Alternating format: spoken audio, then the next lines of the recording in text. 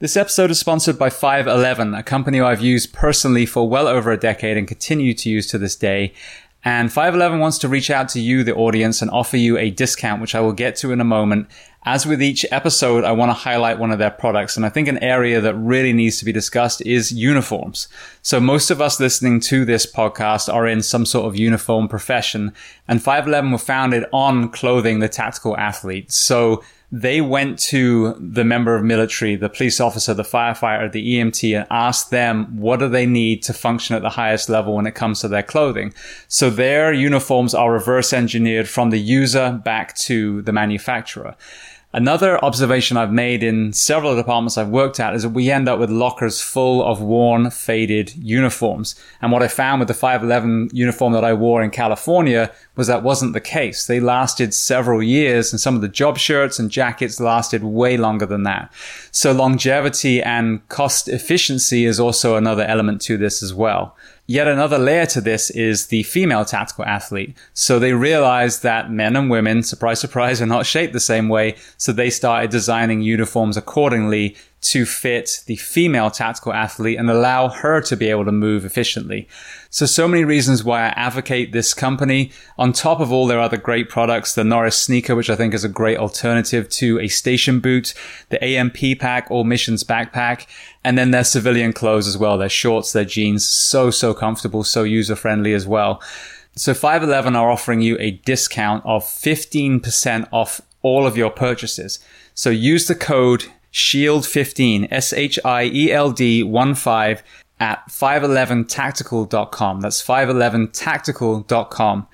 And to hear even more about 511, their mission, their products, and their genesis, listen to my interview with their CEO and co-founder, Francisco Morales, on episode 338 of this podcast. This episode is brought to you by GovX, and as you know, I only have companies on here that I truly use and believe in myself. And GovX is a complete no-brainer.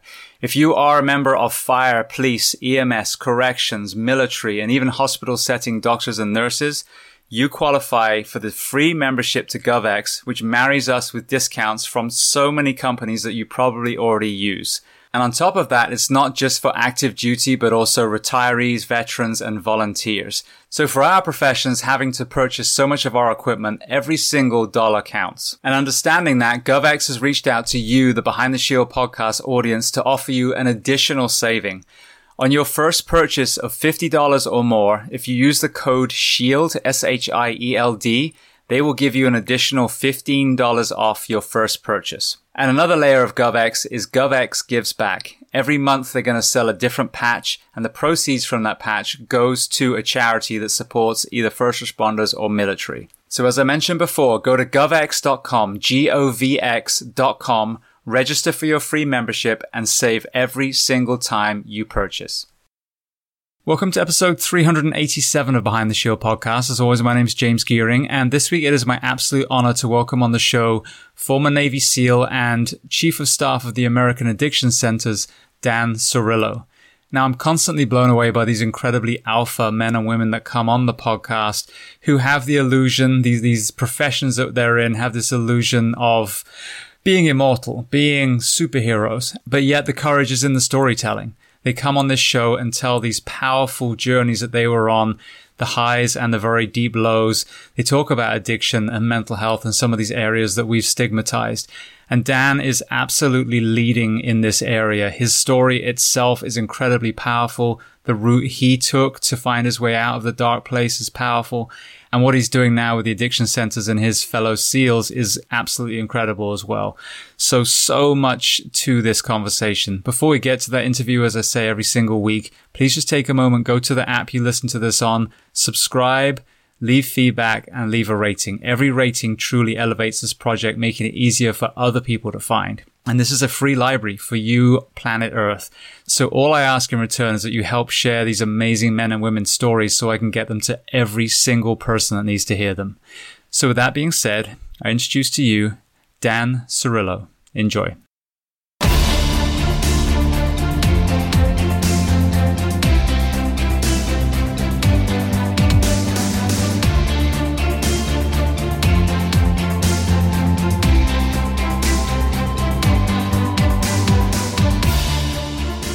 So Dan, I want to start by saying thank you so much for agreeing to come on the podcast today. Oh, you're very welcome. Thank you for having me. So I heard your conversation with Andy Stumpf. You're the second person actually that's been on Andy's show that I've kind of snatched up as well. I had Mike Glover on yesterday.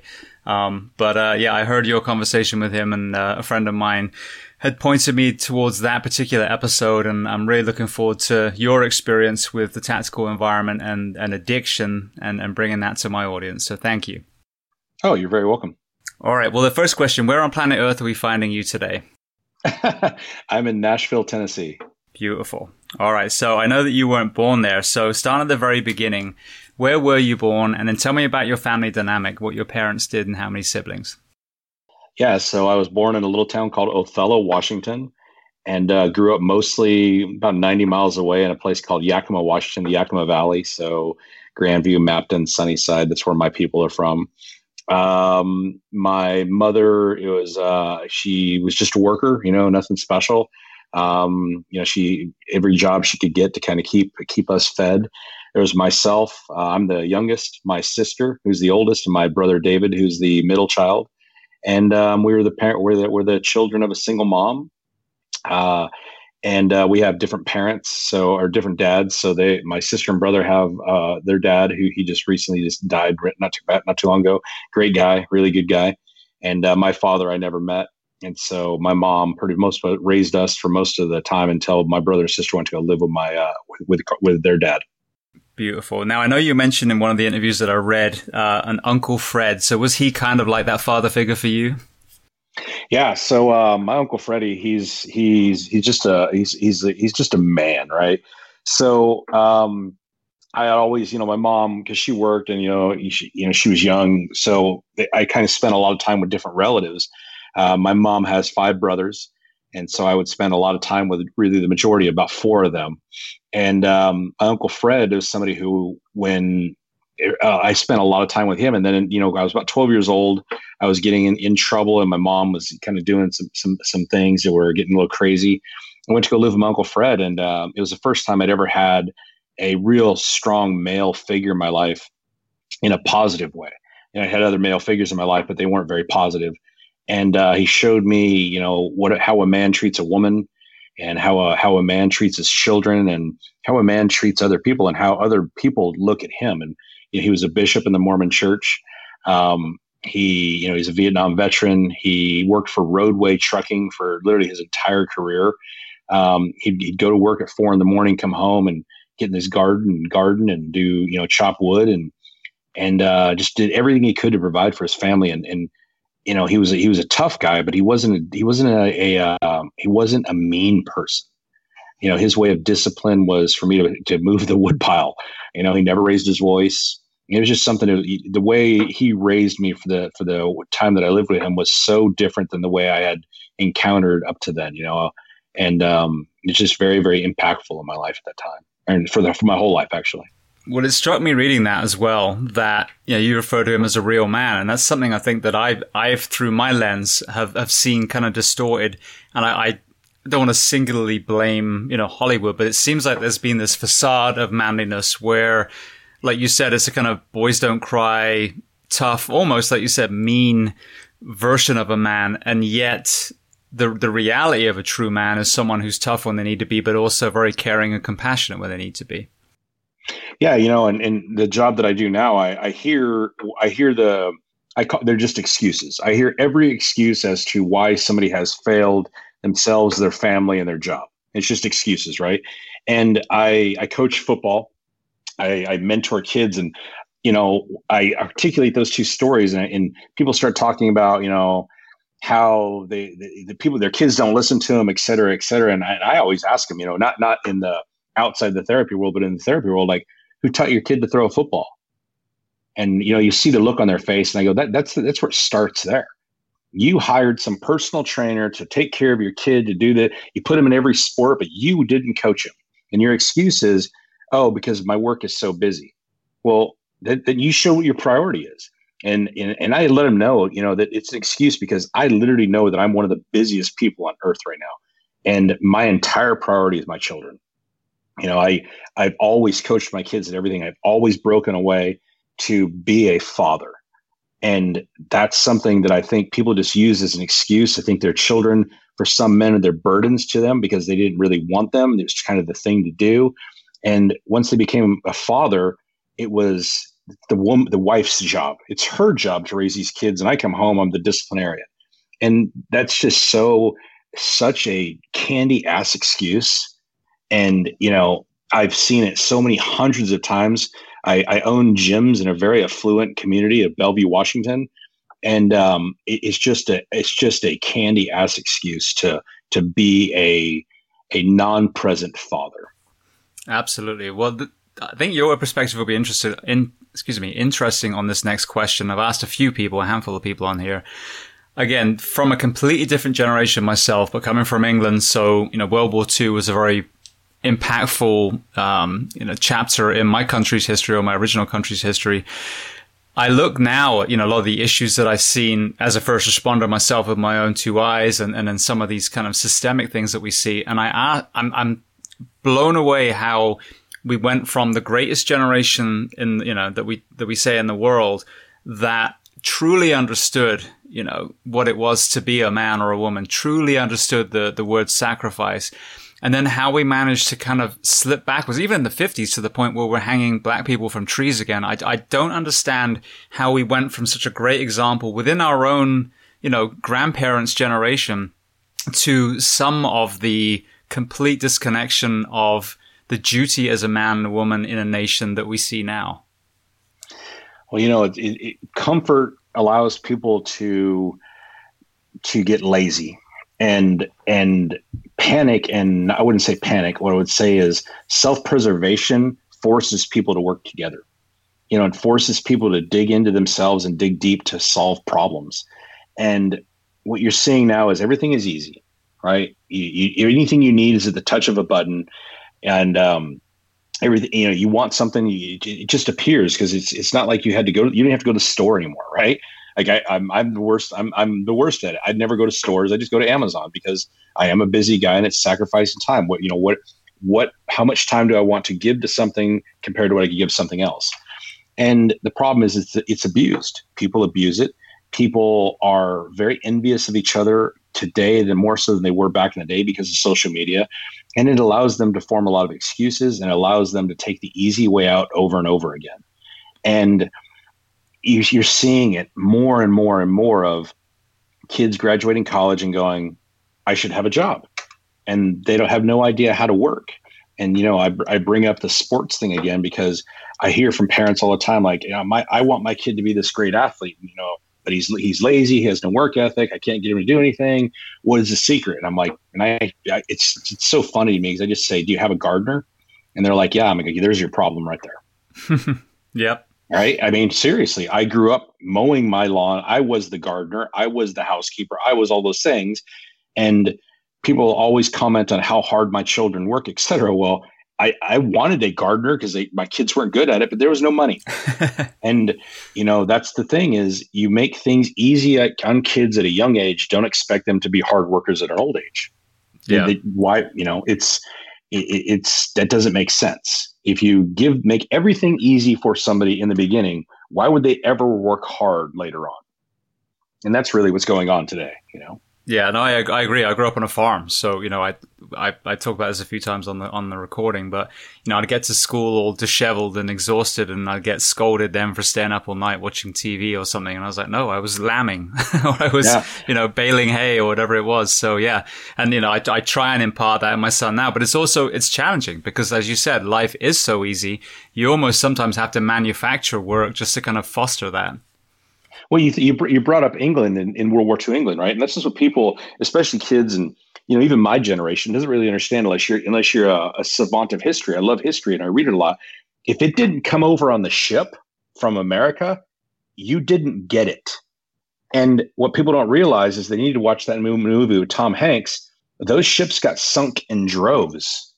Supplies are laying on the bottom of the Atlantic, and that's what people don't realize in England. Well, people in England realize it, but America, if it didn't come over on that ship, if that ship didn't make it through Torpedo Alley, and if it didn't arrive, you didn't get to eat it. Because England doesn't produce food for its country, and especially in a wartime England, right? And people don't realize that kind of stuff, and when I remember, I'm very thankful for such small little details now, being in Iraq, being overseas and whatnot. And I remember the first time we got a toilet. I remember the first time we ate a hot meal. I remember the first time I had a shower, and that those things are very impactful on a person when you don't have it for months on end, so we need more of it. Absolutely. Well, what have been your observations of the last 7 or 8 months? Because, from my lens, seeing the ill health of the nation from the responder's perspective, which I think is a very raw, real look at the health of our nation. I see an opportunity to improve health. I see a mirror being held up by this particular, virus. But sadly, I don't see a lot of ownership of the individual or even of, of government agencies taking an advantage of this time and saying, all right, we're going to start shaping the health of the nation again. What has been your perception of this pandemic? Another reason to form excuses, what is everybody's excuse why they don't get in shape? They haven't got the time. I don't have enough time. So you've been out of work for months and people gained weight and became alcoholics, right? Now that's not everybody, obviously. And their excuse is, well, I don't have a gym. Well, prisoners get in shape and they don't have gyms either. I got in shape overseas with putting 2 pieces of concrete on a steel pole. It's just reason for excuses. And, I have a buddy of mine, he's a great guy, Andy Arabito. He makes knives, right? And Andy's like me. He's a SEAL and he's an entrepreneur. And people are like, oh my God, you're so smart. Well, he didn't know anything about making knives. He just decided he wanted to make a knife. And now he makes millions of dollars a year off knives. And he busted his ass on social media. He busted his ass at trade shows. He made sure he made quality product. And that's not an anomaly. That's just hard work. Now, you've had all these people out of work for months, engineers, et cetera. Why are there no new products coming out of the market? Why are there no massively new, wonderful app that, oh my God, you got to try this app? You've had nothing but time. It doesn't cost anything to build something, if you're going to go build a car, obviously, but like making a knife costs about $100. And, you sell the knife for $1,000. Making an app, if you're a computer guy, costs you nothing other than $29.99. So people use this whole entire COVID thing as an excuse. They let fear overtake them, especially government officials. That really, you don't even want to get me started on this. I unfortunately for me is I never got any time off. I worked the entire time. I've traveled more this year than I've probably traveled any other time. Matter of fact, we don't have it on video, but my total miles this year, just on Southwest alone, were Southwest 62,000. I had 17 flights. Alaska 89,000 at 35 flights. Delta, I had 17,000 at 10 flights. American, I had 22,000, and United had 7,000 miles. That's just this year. And some of the least cramped flights you've been on for a long time, probably. Oh yeah, it was awesome. First class every single time. But people use it excuses, and that's it. As soon as you let excuses into your world, they become easier and easier and easier. You start taking the easy way out, and then that's your life, And the flip side is you can change it anytime you want. You just gotta want it. Absolutely. And I think that's it. There's been a lack of ownership of the individual. And then I think there's been an abuse of really shitty leadership to instill fear in the masses too. So it's been a compounding effect of both. Oh yeah. I mean, the leadership, it just makes me sick to my stomach to see some of the people who are, and everybody of course blames the single figurehead, right? They blame a president, they blame a prime minister, but there's 10,000 people underneath them, they're leaders too, making crappy decisions. And it's just, you when you go to vote, you should really be questioning who you're voting for, not the prime figure, but everybody down on that ballot. Like, hey, why am I voting for a person who has never had a job, yet they're running for public office? Oh, let me jump on that bandwagon. Put some thought into this when you're voting. Research who your candidates are, and if you don't research every candidate you vote for, don't wonder why poor decisions are made from bureaucratic, entities. You got right now in the state of Washington, from my old community, there's a congressman who sits there who she has never had a job, yet she is a sitting congresswoman. She graduated college, trust fund baby, paid for an election, and people have voted for her. And the reason I bring this up is my buddy Tim was running against her. Highly decorated Navy SEAL, built a business, family man, God-fearing man, and he lost. And now look at the state of Washington. Look at Seattle, right? Don't wonder why it happens. It's there. It shows you right there, Are you saying if a Navy SEAL was at the helm, it wouldn't have happened? I'm pretty sure it wouldn't have. No, it wouldn't. No, it would not have happened, Yeah. Well, it's interesting because I became a citizen just over 4 years ago. So I was just shy of being eligible to vote the last time. And so this is my first vote. And I've struggled because I fucking hate the term lesser of two evils when you're talking about 300 million people, the cream of the crop. But, when I actually got to see the ballot, there was some great incentives. There was one that makes sure that there's an improvement of benefits for widows or families of military that were either killed or injured. And there's another one to support the local fire department here. So those are very important. Those votes count. And then even, the two, for my own personal thing, this is just purely my journey, was the Libertarian Party, which I've been exposed to a lot recently, as a lot of, military people that come on here seem to lean that way as well. And while the main two were, throwing shit at each other, that seemed to be a party that actually aligned closer to what I believe in anyway. So people tell me it's a wasted vote because it's not going to change one or the other. I don't care. It's my vote. What if everyone votes that one particular party that's outside the two? Maybe they'll push a change in a different way. But while this system is set up, just like you said, for millionaires to contend and no one else, then, we have to change the system. In the meantime, I think that looking at it as just two parties is the wrong way of looking at it too. Oh, you're absolutely right. It's funny is I know people I have people in my family, and I know people who are friends of mine. They're either going to vote all Democrat or all Republican.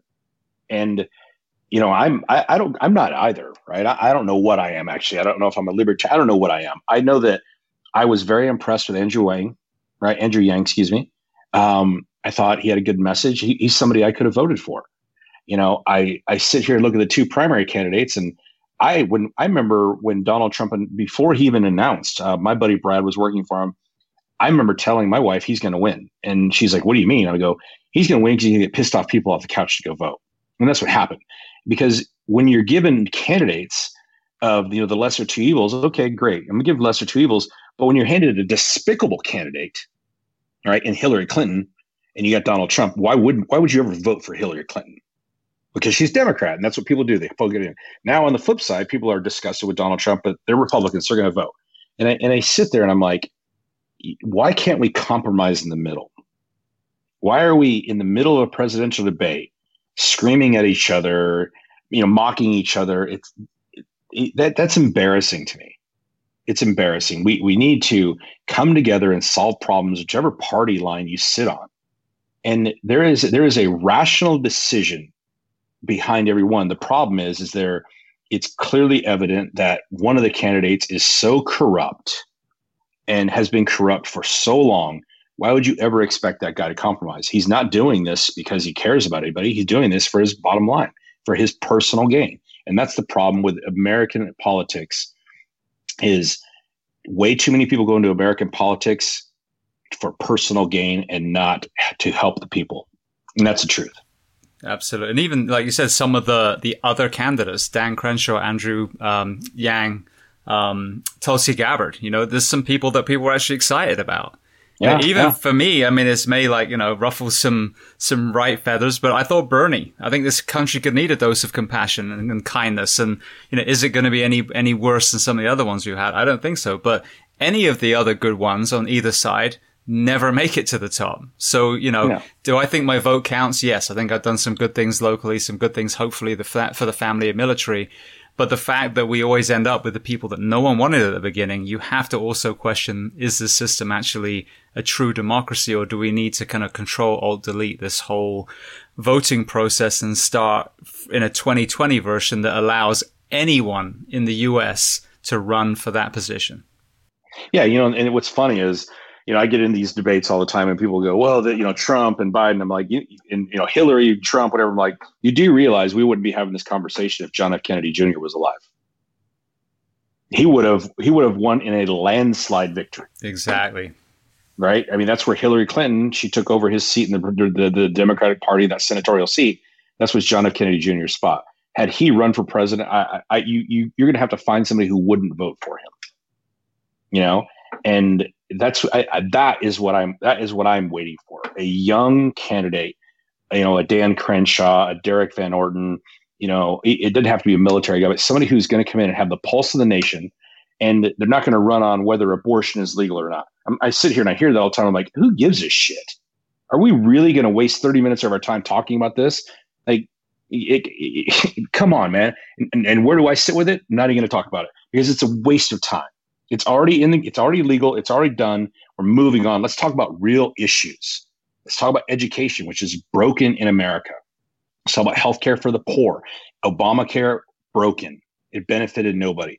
Let's talk about real issues that actually impact our way of life, not whether or not some 16-year-old girl gets knocked up or not.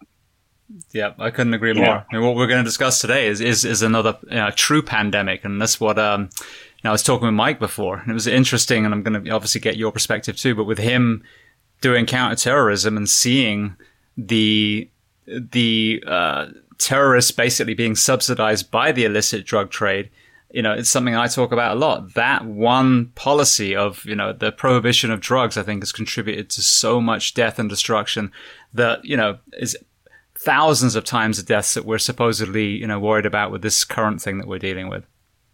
Oh yeah. I work obviously in the drug world, and it's so funny to me because we have serious drug addicts, we have serious alcoholics, but you sit here and I look at it from this broad spectrum, right? I come from the state of Washington where marijuana is legal, and you sit here and marijuana took forever to become legalized. Yet I don't have one patient who is in my clinic who is a marijuana addict. Right? I don't have one. I have thousands of patients who are prescription drug addicts.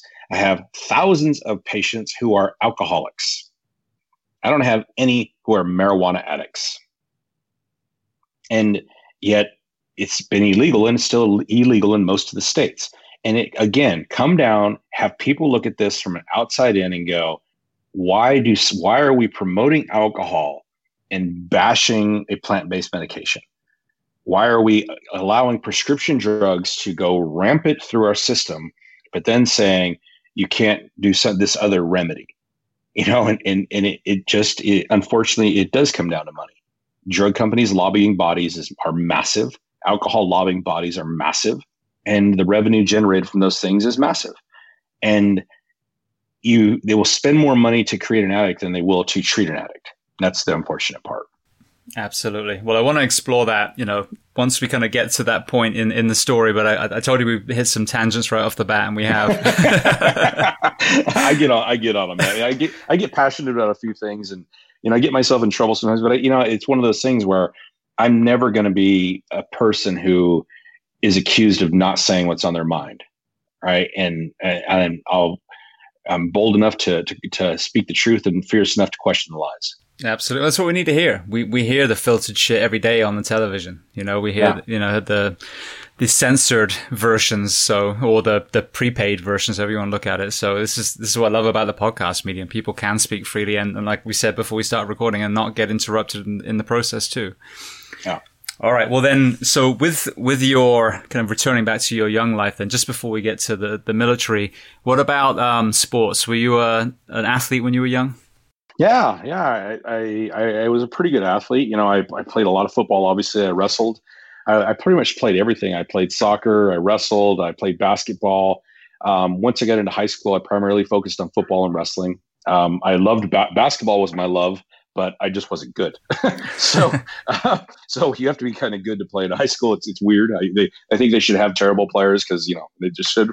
But and I was good at baseball. I just never loved baseball. It was just such a boring sport for me. Soccer was a big love of mine. But I just loved football, man. I loved football and I loved wrestling. And when you get into the wrestling world, you end your season, you have a little of a break, and then during the summer, you're wrestling other styles. And those things, those contact sports, that aggressive nature just really was something that floated my boat, and I loved to play them. And so I was lucky enough to, by chance, get to go play at Escambia High School, which back in the day, they won a national title and several state titles. Emmitt Smith was the running back there. And I didn't go there because of that. I literally, my mom got married to, I can't remember which number husband it was. And he got stationed in Pensacola, and he happened to live down the street from Escambia High School. And so I remember showing up to there, and I thought I was actually at a college, because the way everything was being run. The football program was just ridiculously well funded, well organized. I learned so much from those coaches. Every single one of my coaches had played professional football. You know, it was just, we had our own television station to broadcast our games, right? And it was awesome.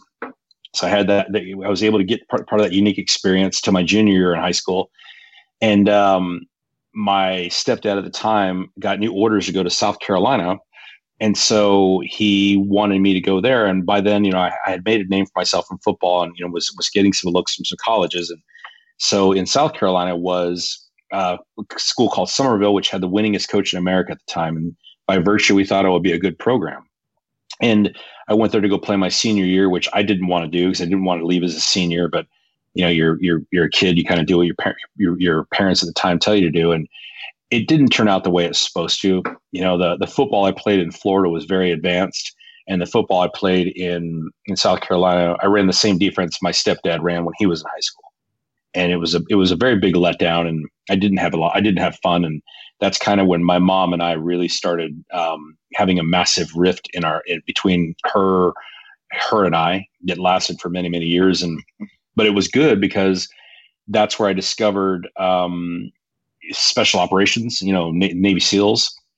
My buddy J.C. Cope, his dad was a Navy diver, and I remember kind of saying, I had interest in going to the military, and I wanted to be an EOD guy. And he's like, "You don't want to be an EOD guy. You want to be a SEAL." And I'm like, "What's a SEAL?" And so he just explained to me what it was, and he, the kind of athlete that I was, had fit into it. And he's the guy who spent a lot of time with me, getting me ready, working out with me in the morning. And he was another just man, right? He was a man, and 48-year-old man who I really defined a lot of my life from him, because he did everything by leading by example. He was a military officer, but everything for him was, if you're going to work out, you lead your men, and learned a lot from him. And the fact that I kind of modeled myself off that now. And he used to tell me, if you can't beat me in a workout, you can't be a SEAL. All right. And so I still kind of hold that philosophy today with the guys who I train. Like, if you can't beat me in a workout, you can't go to SEAL training, right? Because, I'm definitely broken and old. And I really learned a tremendous amount from him. So that was the one good thing that came from South Carolina. And it started my career going to the SEAL teams. Brilliant. Well, we're just going back to that for a second. I know I read that you moved around a lot as a child. One thing I've seen as a through line, I know that you had a moment where you were struggling yourself in your career, is a lesser kind of acknowledged part is, what do we bring to the front door of our professions? What trauma was in that bag before we put on the uniform, put the badge on our chest. The moving around, was that a positive experience for you, or do you consider some of that was kind of some of the baggage that you took into the SEALs? That it was all baggage, and that's the thing that it took me a long time to really understand. That part is, I basically went to 25 different schools growing up until I got to high school, from living with other people to, my mom, God rest her soul. My mom was one of those people who attached herself to men. And so she couldn't live her life without a man in her life. And, so, when she had a new boyfriend, we moved to that guy's house, or when that boyfriend broke up with her or kicked us out, then we moved. And so, or, you're getting evicted, so I went to a lot of different schools growing up, and it caused me to be a very angry young man. And, some of those men weren't good guys. I was never sexually abused, thank God. But I was physically abused and, mentally abused. And basically by the time I was 14, they stopped abusing me. And I owe that to wrestling, obviously. Once I learned to put men on their back and pummel them, nobody ever did that to me again. And so if it wasn't for those men that hit my life at certain points, I'd probably be in jail.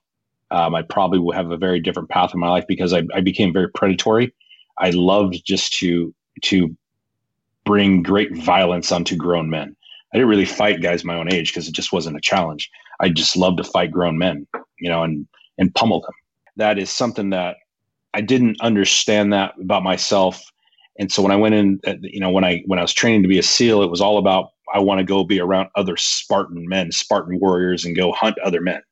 That was my entire focus. And didn't understanding that the upbringing was what caused that mentality, and that upbringing suited me for that world, but years later was actually destroying me. So.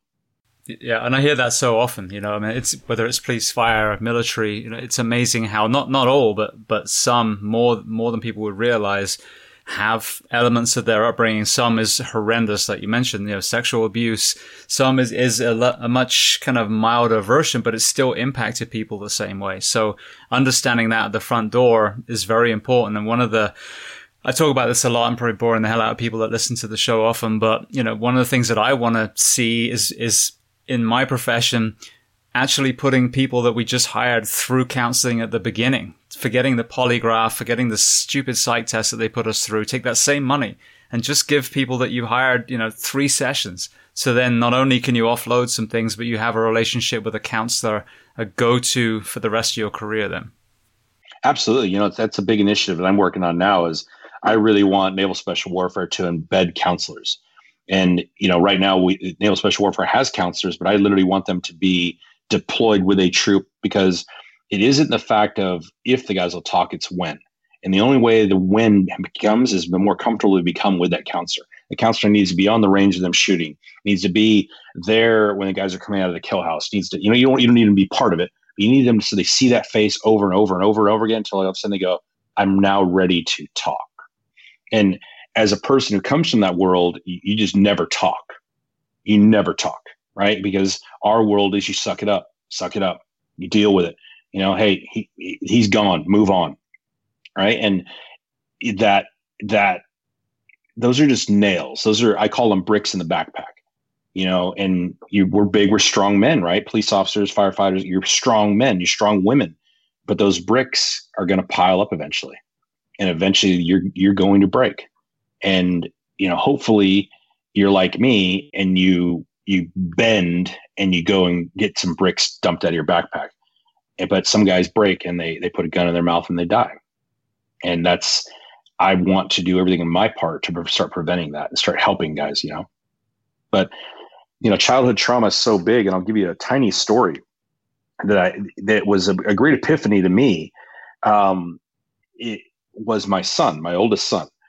When he was 3 or 4 years old, I was a very young father. I was in the middle, beginning of my SEAL career. I was, very hardcore, very, very robust, if you would say.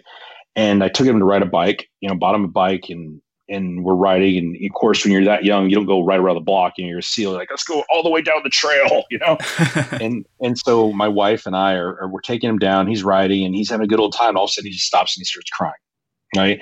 And he just gets off the bike, he's crying, whatever. And I'm like, obviously, what's your problem? And, he's crying. And when you're a 25-year-old, 24-year-old father, you don't handle it the way you should. Right. And so, of course, I'm upset that he's crying. He's a sissy. He's this, he's that. I pick the bike up and I just start power walking home and just literally leave them in the dust. Right. So we got home and my wife shows me this massive spider bite on his leg. And so the bike was sitting outside. A black widow must have bit him or something, right? So now fast forward literally 22 years later. And I had this big hill behind my house in Seattle where I would take my SEAL candidates to run the hill and ride the bike up the hill. And my oldest son, he's a hardcore kid, man. He's tough. And he can't ride the bike up the hill. And I'm like, Dominic, what's going on, man? He's like, I never learned to ride a bike. And in your brain, I'm in my brain, I'm the great dad, right? Like, oh, sure you did. I taught you to ride a bike. He's like, no, Dad, I never learned to ride a bike. I'm like, well, why not? He's like, I don't know. He didn't even know. And so that day, literally, he's like 22 years old. I'm teaching him to ride a bike and he eventually rides it. And it came back to me as to why he never rode a bike. And that trauma from that spider bite, and he's deathly afraid of spiders. And you should see him. He's about 6'1", about 220 pounds, jacked. And that trauma exists in his brain. It's amazing. Absolutely amazing. Yeah, it doesn't matter what it is. I mean, not a big story, but I don't think it really affected me, but I was in a house fire when I was 4. And the reason I talk about it now is because I'd forgotten about it. It literally came out when I was writing this book, and I'd totally forgotten. But, of course that then, ended up, I'm sure, subconsciously driving me towards the fire service. But I had compartmentalized that to the point where I had literally forgotten about the entire fire career I had, that I almost died when I was 4 years old. So you have the things that we remember that are obvious trauma, but there's other things that we've got locked away that we might not realize are the cause for drinking or some of the other issues that are going on in our lives. Yeah, exactly. It's funny is I have a similar story. I up until recently, I've never liked dogs. Right. So I just thought dogs were filthy animals, just keep them away from me, et cetera. And I never knew why I didn't like dogs. And so when I actually went to therapy, and I took the medication called Ibogaine, it unlocked my brain, obviously. And I remember sitting down on my couch, and it was cold. It was September, and we're in the Washington. It was right after Mount St. Helens. And my mom's like, I'm going to start a fire. And my mom grabbed a can of gasoline and poured it in the fireplace. And, internet shows you why you don't do that now, but there's no internet back then. It's just my mom. And she lit the fire, and the flame traveled across the carpet up to the curtains, and the house started on fire. And so I'm there in my underoos watching Dukes of Hazzard, and my mom grabs me and we run into the house. Well, the dog got trapped inside. And for 15 minutes, I had to listen to the dog dying and seeing the dog run past the windows on fire. And I that came out, and it was like, oh my God, that's why I did. And I never wanted another dog again. Now I have puppies now, and I love my little puppies, right? But I never understood why I hated dogs so much. See, it's funny because I had that exact same experience at our house fire. Their poodle got trapped, and there was like a glass window in their kitchen, and we could hear her screaming. And my sister actually grabbed like a branch and tried to break the window, but she was only 8, so she actually was the reason that we got out alive. But so I can totally relate. I can literally now my mind's unlocked. I can kind of hear that sound in the deep recess of my mind. So it's funny. I never believed in suppression, right? I never believed in counseling. I never believed in this job that I sit in today. I could never 10 years ago ever. I would have probably punched somebody if they had suggested this. and I understand the brain now, and I understand trauma. And I understand how much trauma affects people, and everybody has PTSD, right? And warriors get, you're a veteran, you have PTSD. No, everybody has it. It's just a matter of when it's going to catch up to you. Absolutely. Well, speaking of your career, so you're one of the few people I had that entered the SEAL teams pre 9/11. So I'm always intrigued because before that point, there's an element of training for hypothetical, scenarios, and the same in the fire service. I think the good departments know the hazards that could occur in a department. Doesn't mean if it's never ever happened before, they're still training for that. What was the pre 9/11 training like for you versus the post 9/11?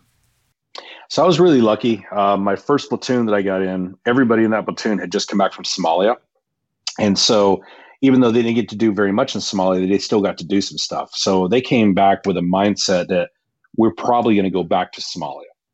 And so most of our workup, that first workup, was all based on going back to Somalia and getting after it. So those guys, a couple of them are pretty famous now. Jocko Willink, obviously Jocko's a pretty famous guy, and they really focused on us doing a lot of training, and we trained really hard. And Brian Raymond, who is our platoon commander, he's one of the most decorated CIA case officers in history now. And, I had a lot of good dudes. Mike Everett, who is in the movie Act of Valor. He's the guy who gets shot in the face in the movie Act of Valor. And just a ton of good, hardcore dudes. And my platoon chief, Georgie Young, just another man, right? And we trained really hard. So my initial into the SEAL teams was awesome. Everything we did was hardcore. We were training for war. Well, then Somalia ended. And right about that same time, the SEAL teams went through a transition where if you wanted to make rank, you had to do certain positions. So if you wanted to be a chief, you had to be an LPO. If you wanted to be a senior chief, you had to be a chief. If you wanted to be a master chief, you had to be a senior chief, a task unit, LNO back then. And so guys who had been hiding out behind desks came out of the woodwork. And my second platoon, two of my leaders in that platoon were those guys. My officers are great, hardcore guys. My senior enlisted guys were terrible. And everything in training was kind of hypothetical and, like, oh, well, this is what we would do in war, but since we're not in war, we'll just do it this way. And, and I came from having a platoon chief who was so hardcore, all the tendons in his ankle were torn, and that's how he ran. He'd run on the side of his foot, never complained. He was our lead climber. He was one of our best shooters. He could PT like an animal. And my next platoon chief was just this old, decrepit, and I'm like, this guy's a SEAL? Like, seriously? Are you joking right now, And I just zero respect for the guy. Like, you just retire. He's probably only like 40, right? So for me, that was an old man.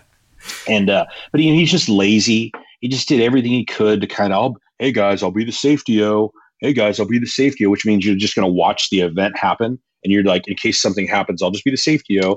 And you sit there and look at him. And I remember Georgie Young, who's my platoon chief from before. I'm like, Georgie would have freaking fought you if you tried to make him the safety-o, And it's just such a letdown. And then my third platoon was pretty much the same thing. I had great officers and two candy-ass enlisted leaders. And one of them was so bad, we actually gave him a broomstick, and that's how he had to go through the kill house. And I would sit there, I'm like, if I was that shitty of an operator, they would have kicked me out of the SEAL teams. But he's a chief, and so he gets to stay. And I called him Road, retired on active duty, right? And it was a very big letdown, man. Just letdown. We practiced for nothing. We all knew that there was no war. Bill Clinton's the president. It's just like, oh, well, whatever. We're all just going to talk about war, but we're never going to do it. And so I was actually going to get out of the military until September 11th happened. And so that's what the SEAL teams were like before the war. We talked a lot, but we didn't really do shit. And even the shit that we did we never transitioned back into the war. The gear that we wore didn't transition. The type of missions we didn't transition. And so when the war started, you literally took the book and ripped it apart and said, we got to rewrite this thing quickly. And you rewrote it after every platoon that would go over. They'd come back and like, don't do this, do this. And okay, there's a chapter of a book. And I was lucky enough to be part of some of those chapters and be lucky enough to be in a platoon with some just great leaders, great men, great warriors, and also be the command where if you didn't cut the mustard, they kicked you out and, get to go to war with them. And so it was massive, two entirely different animals. You're talking one animal, a lazy dog that lays down, the other animal's a pit bull pulling at a leash. That's the difference in the SEAL teams from pre to post war. Yeah. Well, and I can relate to that kind of leadership, and I'd be interested to kind of get your perspective after this. But I've had departments where the hiring standards were set extremely high. Kind of the orientation, the probationary period was a crucible. And, one particular one, Anaheim out in California, I talk about a lot.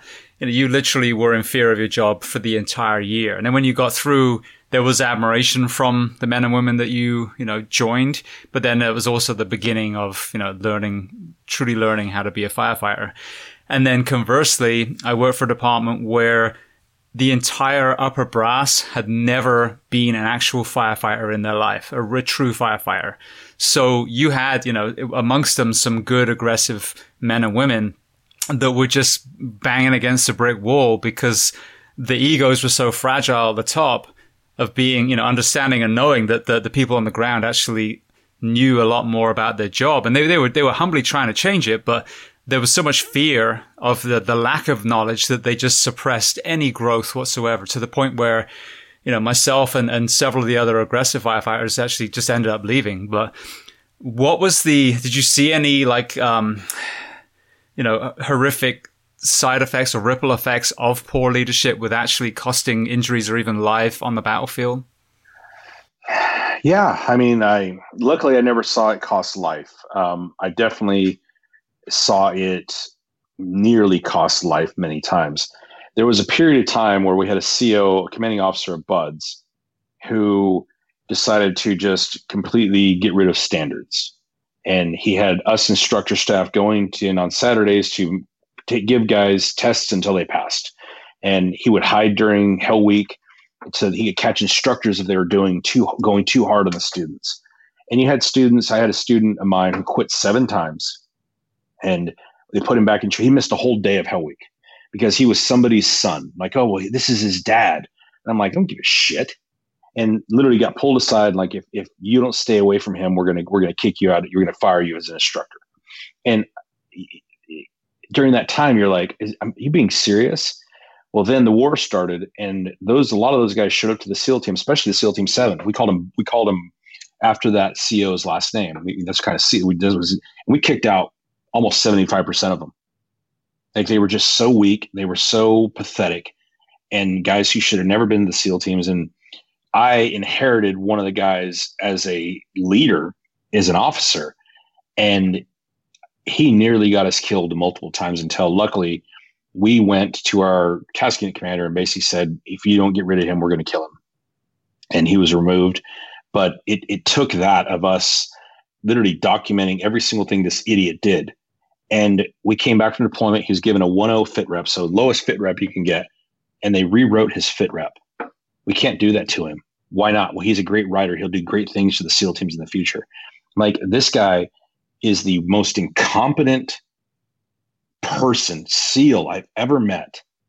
And you're going to let him stay in this community because he's a great writer. And I saw that more times than I can count. I saw guys who who failed in combat because they were good runners, got promoted. And that's not a joke. And I'm sure you saw that in the fire department. Guys who shove their nose up somebody's asses get promoted, and you sit there as the guys on the ground. You're like, what is going on here? And that's just something that's always disgusted me, that I never thought I'd be part of and have to view and see, but I saw it, and it was unfortunate. And then I know as time went on, some of those guys got into more leadership positions, and I really hoped that they weren't part of other guys dying, but it wouldn't surprise me if they were.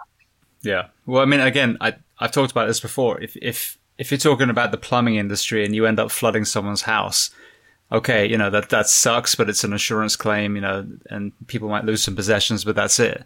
But in a field where lives are at stake, the lives of our own people and the people that we're serving, it's completely unacceptable. But it's something that we see, not all, but in some departments. And then that creates, as you probably, heard stories from your men, organizational stress. So compounding to the shifts and, the things that people are seeing and doing in police departments, in fire departments.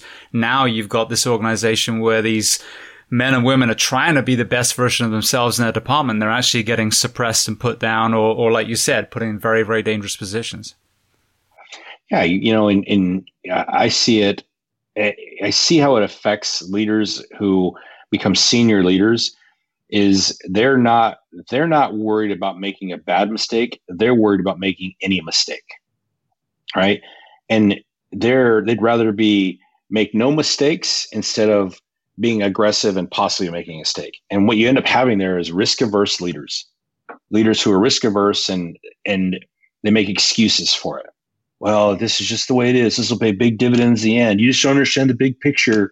And you sit there and you're like, you're just soft.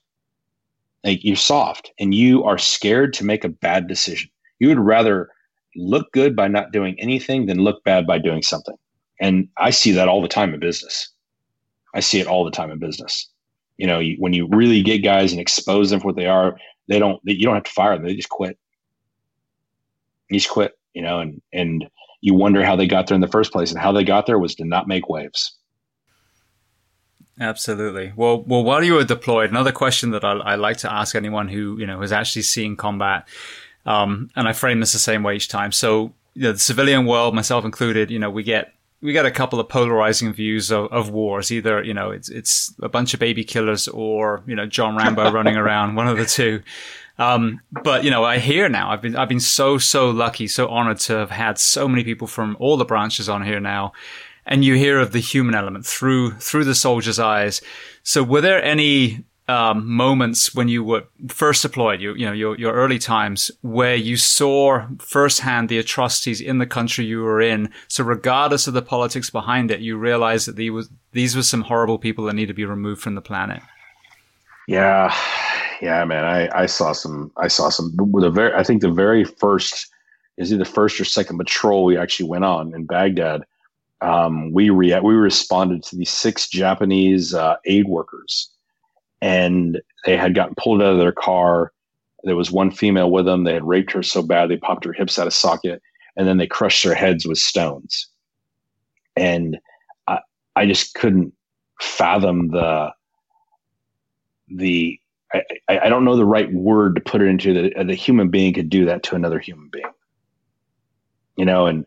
and you would see things, and for us, we hunted nothing but bad guys, so we knew exactly who they were and what they had done, and you can't fathom the things that a human being can do to another human being, and it's just mind-boggling, the horror of what men can do to other people, Yeah. Well, conversely, I mean, that's absolutely horrific. And then that's sadly, we need to hear those stories. These are the absolute sociopaths that, we're sending men and women over to hopefully prevent from terrorizing. What people don't understand is a lot of their own people too.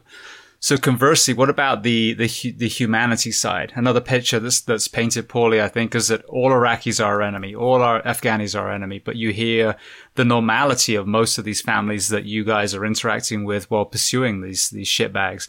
So were there any kind of comparative moments where you saw almost like an Iraqi or Afghani version of the family that you had back home? Yeah, the first few weeks you're there, everybody's the enemy. Every single person that walks is an enemy. That's the way your brain works. But the longer you're there, you start realizing that they're just people. And amongst those people are shitheads. Just like here in America, you have criminals. And when there's no law and order, criminals rise. You're seeing it in America every day. When there's no law and order, criminals become criminals. They do what criminals do. And they do it without regard for anything, consequences. There's no consequences right now, right? So what you see in America with the looting and brutality towards police, times that by 10 in Iraq, it's just the same exact thing, but now they're just killing anybody they can kill. I don't like you. Last year you insulted me, so I'm just going to cut your head off. I'm going to murder your children. I'm going to drill holes in their head with a 1-inch fucking bit. And the people there who are just kind of just trying to go about daily life, man, they just get brutalized. They just get brutalized. And I'm trying to find the right story of, you could pull up, there's hundreds of videos out there, but imagine the guy who's trying to break up. You got gang members beating up some innocent kid, and some guy just walks up, tries to stop the fight. Next thing you know, they're beating his head in two. Well, those gang members are the bad guys in Iraq. And that guy who's breaking up that fight is just some shop owner, and we just feel like killing this guy today. And they just they just brutalize those people. And over time, you end up you understand, you can start knowing who the bad guys are, where they are, know how to spot them. And then the rest of the people are just everyday folks, and they're just there to try to eke out an existence, and so I was lucky enough to go there enough times to form relationships with some people. And, Johnny Walker, codename Johnny Walker's his book, he and I were attached to the hip. And, I started out, the first night I met him, I was going to shoot him. So, I was going to shoot his ass. And we ended up becoming really, really good friends, months and months later, and many, many dangerous missions later. And it really changed my level of thinking. And, in the SEAL teams, because we train for so many different variables, you would be in one room where you're in a full-on fight. Go in the next room where there's women and kids, and you dial it down, you're handing candy to the kids. Whereas in the next room, there's dead bodies. Right. And that's something that I now train executives on, how to change their mindsets quickly, offensive to defensive mindset, back and forth. And I use that story a lot because that happened to me, and you do, I think you become more compassionate the longer you're there, and empathetic, because you get to a point where you want to hurt bad guys, but you really don't want to hurt anybody who's not a bad person. You just you have empathy for them, like, holy shit, you guys are in a shit sandwich right now, Yeah, well, exactly. I think that's such an important picture to be painted, that there's such terrorism going on, against their own people. And the thought that trying to survive and trying to exist day to day with that level of violence, that level of hate around you. And then, the confusion of initially having what appear to be enemy soldiers now in your country as well. I mean, that is such a horrendous environment. But I think it's something that we as Brits, as Americans, as Australians, and everyone else that's kind of over there we as civilians need to understand the complexity of not only what that country is dealing with, but also what the military is dealing with as far as trying to identify who to kill and who not to kill. So when these collateral damage stories come back, understanding they're not running around in a uniform. This is a very, very complex issue that you have. Oh yeah. Yeah. It's, when you're driving and walking the streets, you don't know who's who. You can kind of think who they are, but when you're going after a target, you know exactly who that person is. You've seen everything about him. You've heard the signals intelligence. You've seen videos. You're like, all right, buddy, we're coming to get you. But it's two entirely different animals, and that's the beauty of being a special operator. But if you compare yourself to a cop, cops don't get that luxury very often. Very, very rarely do they get to go serve a warrant.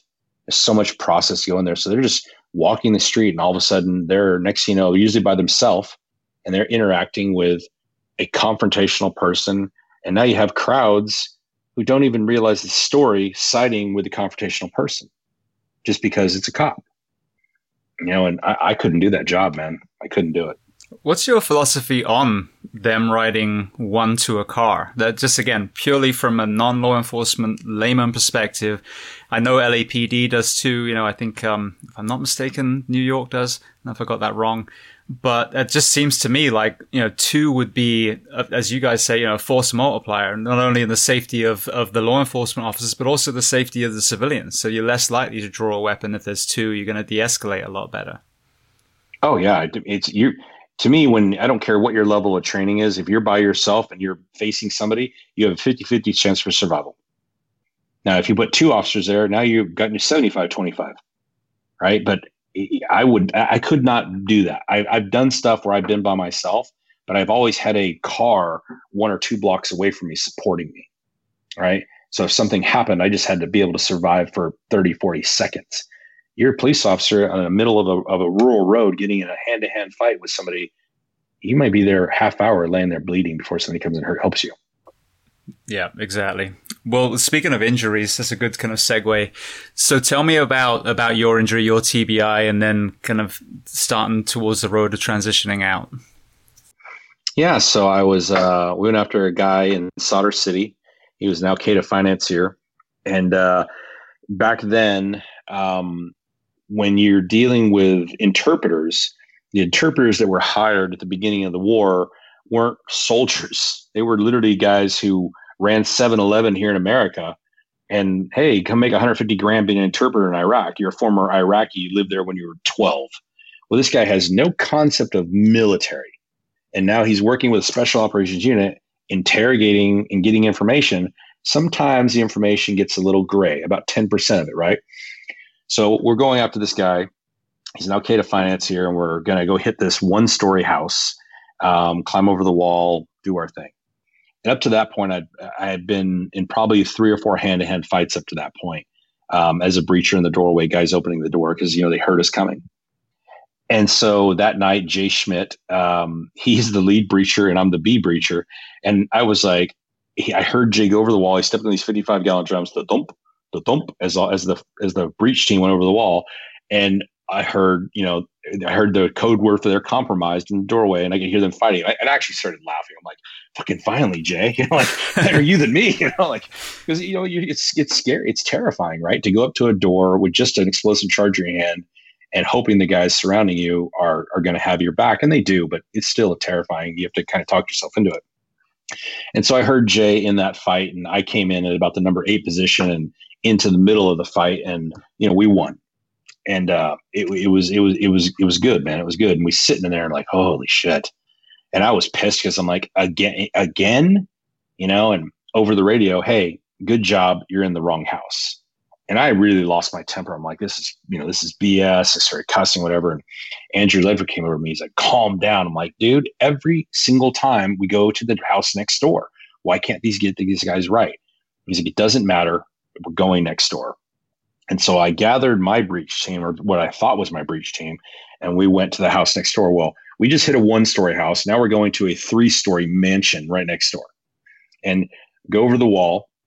Inside the yard is just, I don't know what it looks like, but it feels like it's just trash everywhere. It's pitch black, and I'm trying to see, and I had just come out of a house where the lights were on. And so now I'm even on my night vision. My eyes just aren't, they're not adjusting, and you go from light to dark, light to dark. And you try to lift your head up to look underneath your night vision when there's somewhat of light because it gets blurry.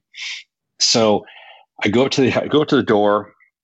I put the charge on the door, and I get about 2 feet away, and the charge falls off the door. And I remember Mark Carter, God rest his soul, it gives me this look like, seriously, dude? I'm like, dude. So I pick up the charge off the ground, right? I put it back on the door, and I start walking backward to get to the set point, and it falls off the door again. And I can just feel the guys staring at me, because by this point I could get a breaching charge on a door and blow it within 8 seconds. I was fast.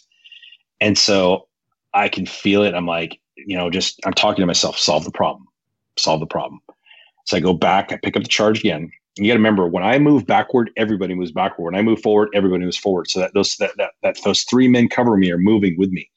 So I move forward again. I put the charge on the door, and I had all this tape on my legs, and I go to start ripping the tape off to tape the charge down to the door. And I look right next to the door is this big acetylene tank, one of those big welding acetylene tanks. And I'm like, fuck, if I blow this charge, we're all going to die. So I grabbed the charge and I just tossed it into the yard. And I pulled out a secondary charge, which was it was an interior breaching charge. So very small. I'm like, all I need to do is damage this door enough to where I'll be able to boot it in from there. Right. So I put that charge on the door, about 8 seconds, got it back. It sticks on the door this time. And we get to the set point. I pull the safeties. I call over the radio, code word that I'm getting ready to blow the charge. And I look up, and there's a guy staring at me. And you got to imagine, I'm from him. He's about 10 feet away from me. That's a safe blast distance right there. And he's staring at me. I'm staring at him. But I had already called the code word that I'm getting ready to blow the charge.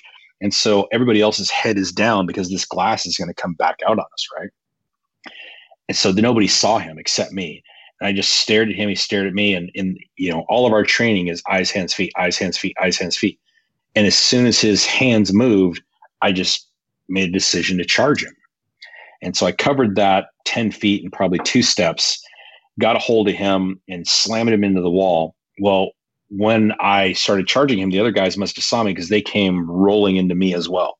So now we're all in this doorway, and I was holding the firing device against my chest, trying to protect it because the safeties were off. And that's the last thing I remember is this white light. Boom. So I always tell people I saw the white light and it wasn't God. It was an explosion. And so the breaching charge went off, and that's pretty much the last thing I remember. I don't remember anything else for a while. So I'm laying there. I have no idea how long I'm laying there. I must have been laying there a while, because the next thing I know, I heard, it's on video too. So Justin Legg grabs me by the night vision, lifts my head flops down. He's like, he's dead. So Justin must have been like number 10 or 11 in the train. So he's pretty far back there. So I've been down for a little bit. And I remember that. And I remember telling myself, you're not dead. I'm like, I'm not dead. And I remember just being in so much pain. I just wanted to go to sleep. And I just like, don't go to sleep. And I'm just kind of laying there, and I'm like, man, I'm not in a good place right now, And, I literally heard a voice, and the voice said, Daniel, get on your feet and fucking fight. And I'm like, what? And I heard the voice again. And for years and years, I thought it was God. That was the voice telling me, right? But I remembered, when I went to therapy, I remember my mom used to tell me that all the time. My mom was a physical person, and she would hit me and beat me, and she would watch me fight kids in the yard too. And when I get knocked down, she's like, "Daniel, get on your goddamn feet and fight," right?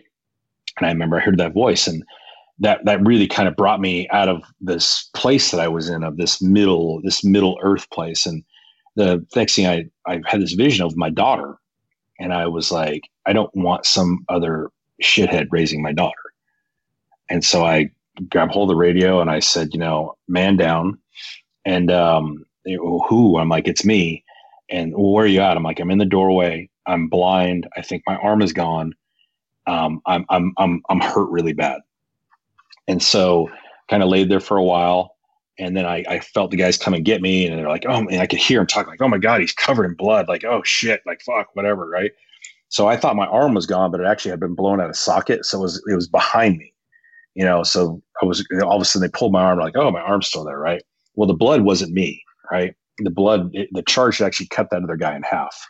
So he was laying against the charger, and the charger went off and, cut him right in half. And so all that blood was all over me. So they thought it was me, but, I got fragged, the door had blown up. So it went all over the glass and stuff was all on my arm. It jacked me up really, really good, man. And so I remember going out to the vehicle and just, I couldn't walk. I just kept falling down. Like, what's the matter with me? And I was blind too. Like I had flash burn across my eyes, and I was deaf, and I just everything that was good could go wrong to go wrong. Like I was just, oh my God, what doesn't hurt right now? And, I got in the vehicle, and I remember they came to start cutting my body armor off. I'm like, whoa, I'm cutting my body armor off. Like, oh, we need to see what's on. I'm like, listen, I'm fine.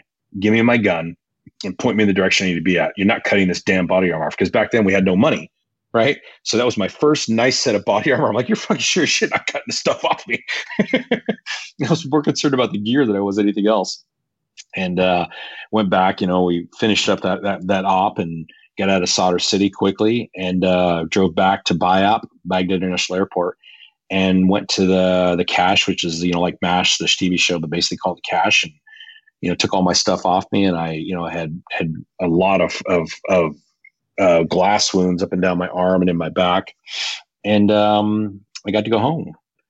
So that got me go home for Christmas. And I was home for about a month and a week recovering. And when it came time to, I felt like I was good, I had to do a physical. And so I drank a lot of vodka and I popped some pills, went and did the physical and passed it, and went back to Iraq. Crazy. Well, it's funny with the body armor thing. I've had that on a couple of times where we've had an injured police officer. It's the same thing. It's screaming at us, don't cut off the body armor. Don't cut off my gear, man. It's like, it takes so long to get it to fit perfectly. So you mentioned about that you're doing pain pills and vodka. With you being so engrossed, with your team, and then being taken away from that tribe, as it were, did you, retroactively looking back now, did you experience any kind of depression or anything, apart from obviously being physically wounded, just kind of being plucked from the men that you're normally alongside? Oh, it was terrible. I mean, my wife tells the story better. She just like, it was the worst Christmas ever. It was the absolute worst Christmas ever, because I just sit there in front of the news, watching the news, and just drinking. And just like, I had zero desire to be home. I did not want to be home. And I was just like, I'd lay in the tub and blow bubbles out of my ear, because my eardrum was punctured, right? And as soon as these bubbles stop, I'm out of here. Like as soon as I don't have blurry vision in my right eye, I'm out of here.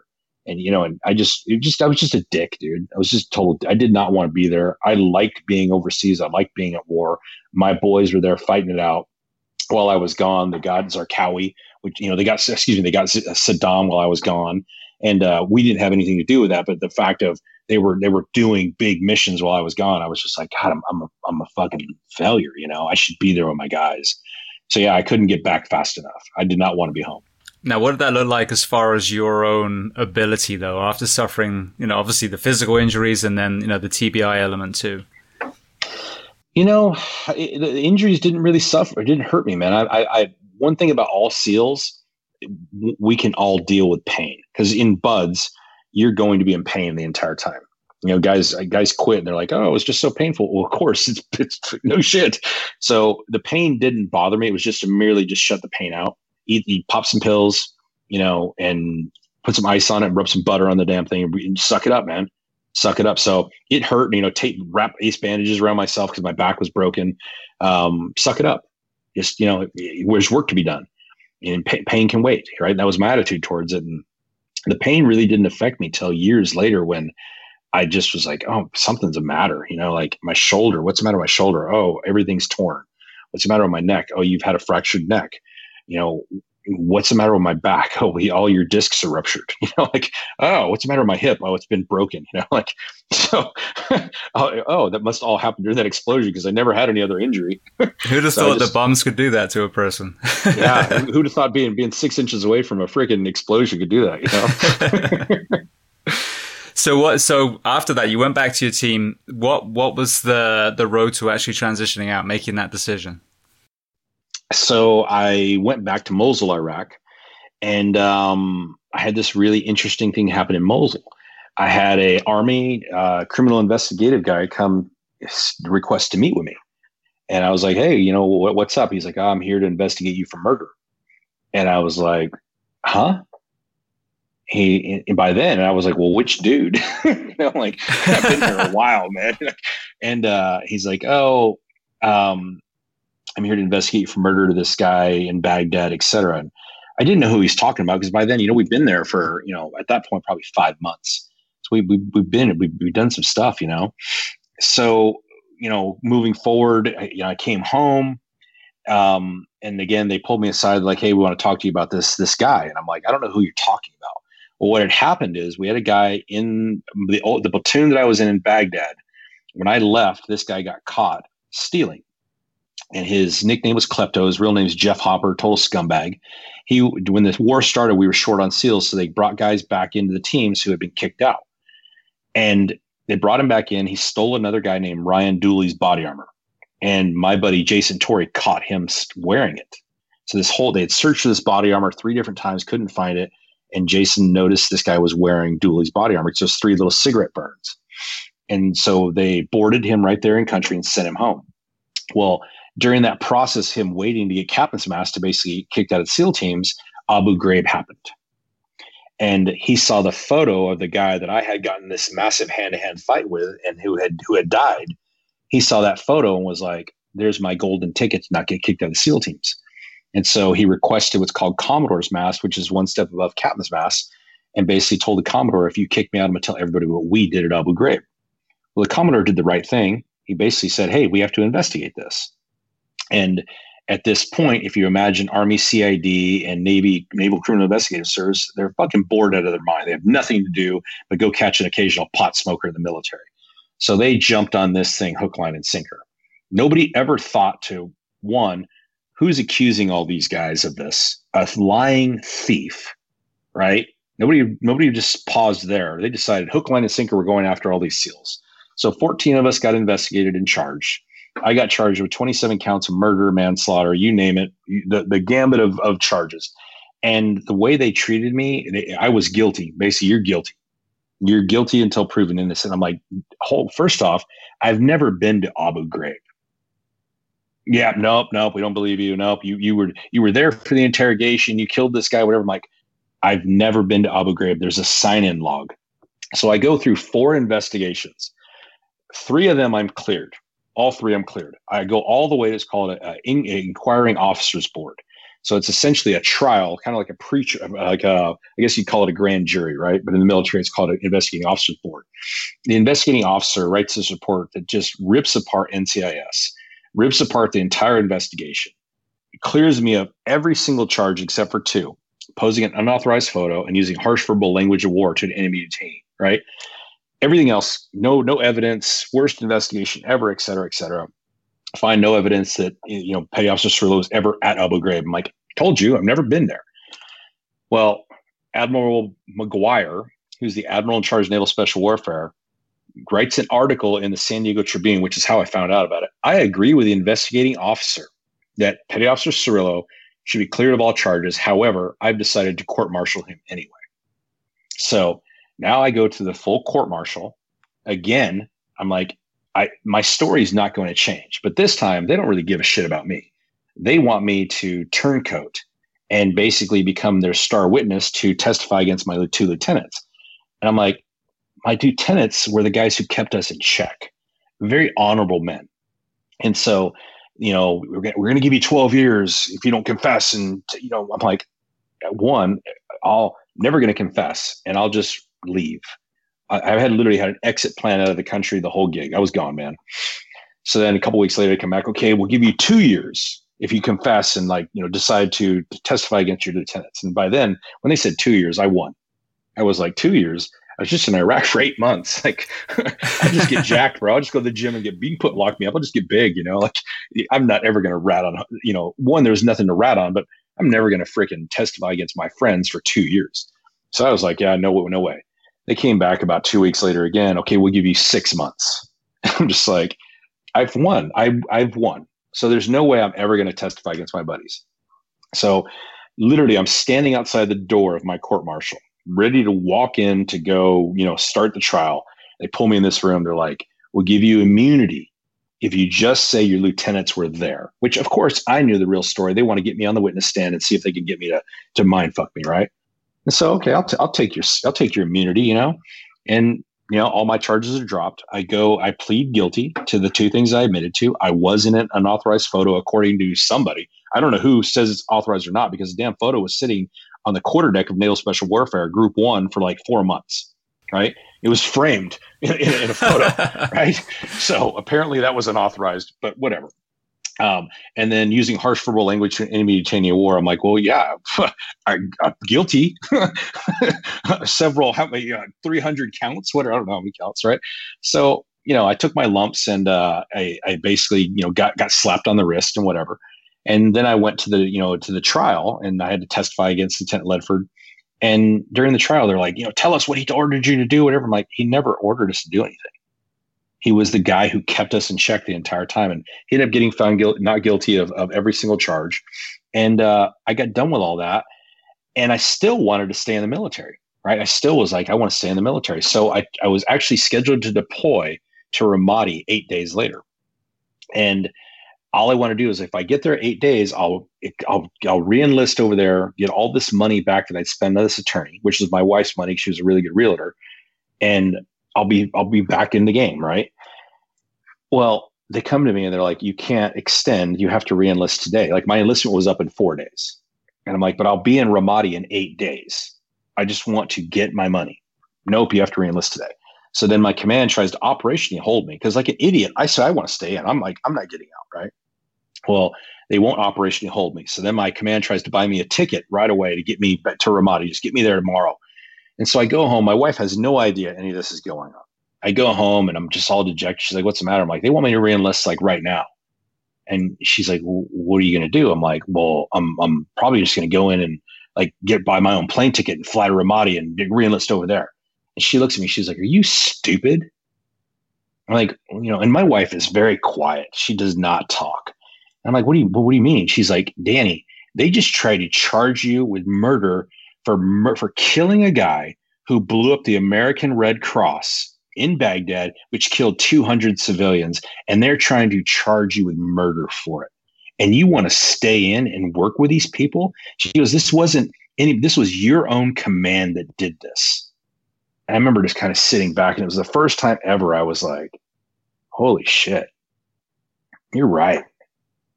And it was the first time I was like, she's like, they treated you like you were a fucking criminal the entire time. You were guilty until I'm like, she's like, you proved you were innocent 3 times and they still took you to court martial. And I'm just like, fuck. And I really sat and I thought about it. And so I called one of my buddies who did government contracting, and I just said, hey man, what are the chances of me getting hired, and what would you pay? He's like, dude, I'll hire you tomorrow and I'll pay you $30,000 a month. And so I went to work and I'm like, I'm done. It was a hard decision. I thought, fuck you, I quit. Right? And I knew I was going to get 100% disability because, my injury. And I got out, and that's what I did. I went contracting overseas, and I was, back to chasing bad guys again, but as a civilian working for a government agency. And this started my transition out. But yeah, that was the end of my career, and it hurt. It was hard to walk away. I definitely felt like a quitter, and it took me a long time to forgive myself for it. Yeah. Yeah. Well, I mean, that must have been extremely hard. I can relate in a much, much lesser degree of the story that you just told. But, you sign up because you want to do that specific job. But your mission as a SEAL, as a firefighter, whatever it is a separate journey than an organization that you work for. And I've seen this countless times. I've had it definitely myself, where I've been thrown under the bus by my organization for something I did, did not do in any way, shape or form. One person made a claim, and I was guilty until proven innocent. But yeah, I mean, it's a horrific thing, but I think that's just it, is understanding that you love that mission, you love that, that calling, that purpose, but it's not everything in your life. And once that ceases to become the pure element that it was when you were early in your career, and for me with my career too, and that those politics become involved, it's a bitter pill to swallow, but usually a time where you're like, all right, I guess that was as much I could do under that organization, but things have changed and I need to find a new chapter now. Yeah, you know, and that's what happened. And when I started looking, like now that I look back on it, it was like I was at a point where they were already telling me after this deployment, you got to go to shore duty, you got to go become an instructor again. This, I'm like, why? I don't want to be an instructor. I don't want to go teach. I want to go and chase bad guys. And I'd already started exploring, you know, other government jobs, and because I don't want to be, I'm an administrator now, but back, you know, I'm like, I'm 30 years old. I want to chase bad guys, man. I don't want to fucking type, you know, and which I've always had a big problem with guys who come in the military and like, oh, what do you think of this admiral? Or whatever. I'm like, I don't think of them. Like, what did they come in the teams for? You come in the teams to be a typist or an operator. You want to be a typist, come sit in the chair that I sit in now, run a company, a massive company. That's what typists do, you know? So, yeah, it was a bitter pill to swallow, but I'm glad I did it. It was the best thing that I ever did, because I see my friends now, and I mean, now they're my patients sometimes. They're tired, they're broken, they're beat up. Most of them are divorced. And that's not my case, you know? Yeah. Well, and what we're about to talk about, I love the phrase that you know, the Special Operations Special Forces uses as the force multiplier. And that's kind of how I feel now with, you know, this thing that I'm doing at the moment, you know, is trying to help the men and women that are out there serving. So, you know, by doing that, radiating out and helping numerous careers.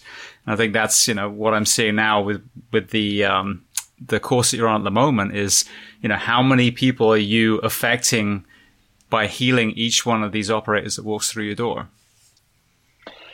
Not enough.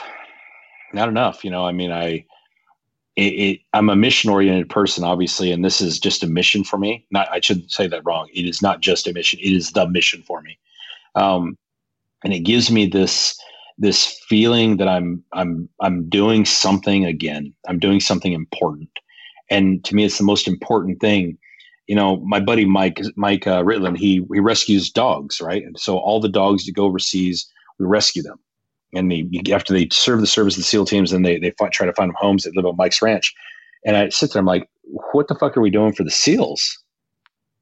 You know, like I know the SEAL teams on so many occasions are basically like, let's just get this guy to retirement, and then at least we got him that. And I'm like, okay, getting a guy to retirement who's fucking losing his goddamn mind, drinks 2 bottles of tequila a day, you got him his pension, and now he's not your problem. That's your way of solving the problem, and you consider that success. You know, I've seen they've taken away more senior guys' tridents in the last 5 years than in the history of the SEAL teams. And like I sit there and I go, why would you presume to not think these guys have mental and addictive issues? For the last 20 years, they've been at combat almost continually. And you did nothing to decompress them. You did nothing. Now you're starting to do it after guys are putting guns in their mouths or just laying on the ground and having heart attacks.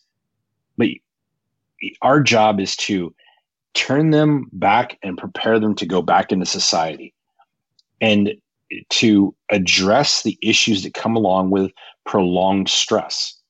You know, the drinking, the not sleeping, the rage, the hatred, the anger, the sense of self-deprivation, the not knowing who you are. You know, all those issues need to be addressed. And they're like, wow, but we have this massive MBA program at USC. Great. And guys go with their MBA and they get jobs, and 2 years later, they're my patients. Because of course they have a master's degree. Of course they have success in the business world quickly. And then it all starts coming unraveling because they still weren't prepared to go into that environment, right? Because you go from, as a firefighter, right? You work with 6 to 8 guys. You're tight, man. You're same shift, years. Same the SEAL teams. You're tight, same group of guys. And then one day you are no longer part of that, and your phone does not ring. You are literally one day in an instant, it is just over. It's the same thing as an NFL football player. Who are you when the crowd stops cheering? NFL, you get to go become a sportscaster and you get to sign autographs, you get to all this stuff, right? People, they watch you on TV, they buy your jerseys. A SEAL, a firefighter, a police officer, nobody gives a shit about you. You're just an old man sitting on your couch. And those are the guys who are suffering the most. And those are the guys who I focus on trying to let them know, one, you're not alone. Two, you're not the first. Three, this is normal. And four, we can help you. Absolutely. And the thing that a lot of people don't realize is in the military, there is the VA. At least there's some sort of, a medical system that you're in. When a policeman or a firefighter retires or a correctional officer, there's nothing. No insurance, nothing. Bye-bye. So it is. We're just literally throwing our men and women off the end of a pier. Yeah, and the thing is, I don't want to sound like I'm against people drinking, right? I don't drink anymore, obviously. But what it is drinking is a culture as a young man in the jobs we do. As a police officer, firefighter, paramedic, drinking is a culture. We get done with a hard day of work, we drink. Construction, all those things. The problem is that when we get in our 40s and 50s, we still drink the same way. The issue is when you're in your 20s, you're drinking and you're metabolizing. Drinking and metabolizing because you're moving, you're working, you're metabolizing, right? Well, now you're 40 and 50. In the SEAL teams, you have a great pension, right? Most guys make about 70 grand a year. If they're 100% disabled, then there's an additional money on top of that. And you have guys who are Master Chiefs, 30 years, they're making a lot of money by sitting on the couch, and they're drinking the same way. And next thing you know, they're not having issues. They just die. They literally lay on their couch and they just die. We have so many guys with heart attacks, so many guys with cancer, and these are highly fit people. Now, if the SEAL teams, this very small community, are having it, then of course the police officers, of course firefighters, of course paramedics are having the same issue at probably a much higher rate. But everybody's focused on suicide, right? We're all focused on suicide. What about unintentional suicide? Because that's what that is. If you're drinking the same way you do as a 50-year-old man as you do the same way you drink when you're 20s and your 50s, you're killing yourself. You're unintentionally killing yourself. Yeah, I couldn't agree more. Now, I know that you found yourself drinking, after you transitioned out too. So you mentioned about that time, when you were injured, and even those few weeks that you noticed you kind of leaning into alcohol. What about when you were permanently taken from the tribe, whether it was working in the contracting or after that? Did that start to spiral down even more? There was some iterations of it, but because I had a wife and kids, and it was very hard. My issue was always Saturdays, right? So I coached football on Saturday mornings, and I coached football on Friday nights. So I would drink after the end of the football game on Friday night, and then have to get up at like 7 a.m. to go coach football. So I can't drink too much. But Saturday night, man, I tie it on.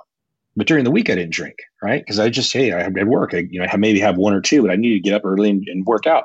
And once I got into the CrossFit thing, I really wanted to be super fit. I wanted to win the CrossFit games. I wanted to do all these things. So I was able to control drinking. It would go in these phases. Like a friend of mine would die, I would drink, then climb myself out of the pit. And so that's the way it went for a long time. And then there'd be a period where I'd drink a little too much for a little too long, but then I'm like, oh, no more of that shit, right? And I always, in my brain, had a handle on it, which I'm an alcoholic, so it's just cut and dry, right? But then when my wife got sick, I just couldn't do it, man.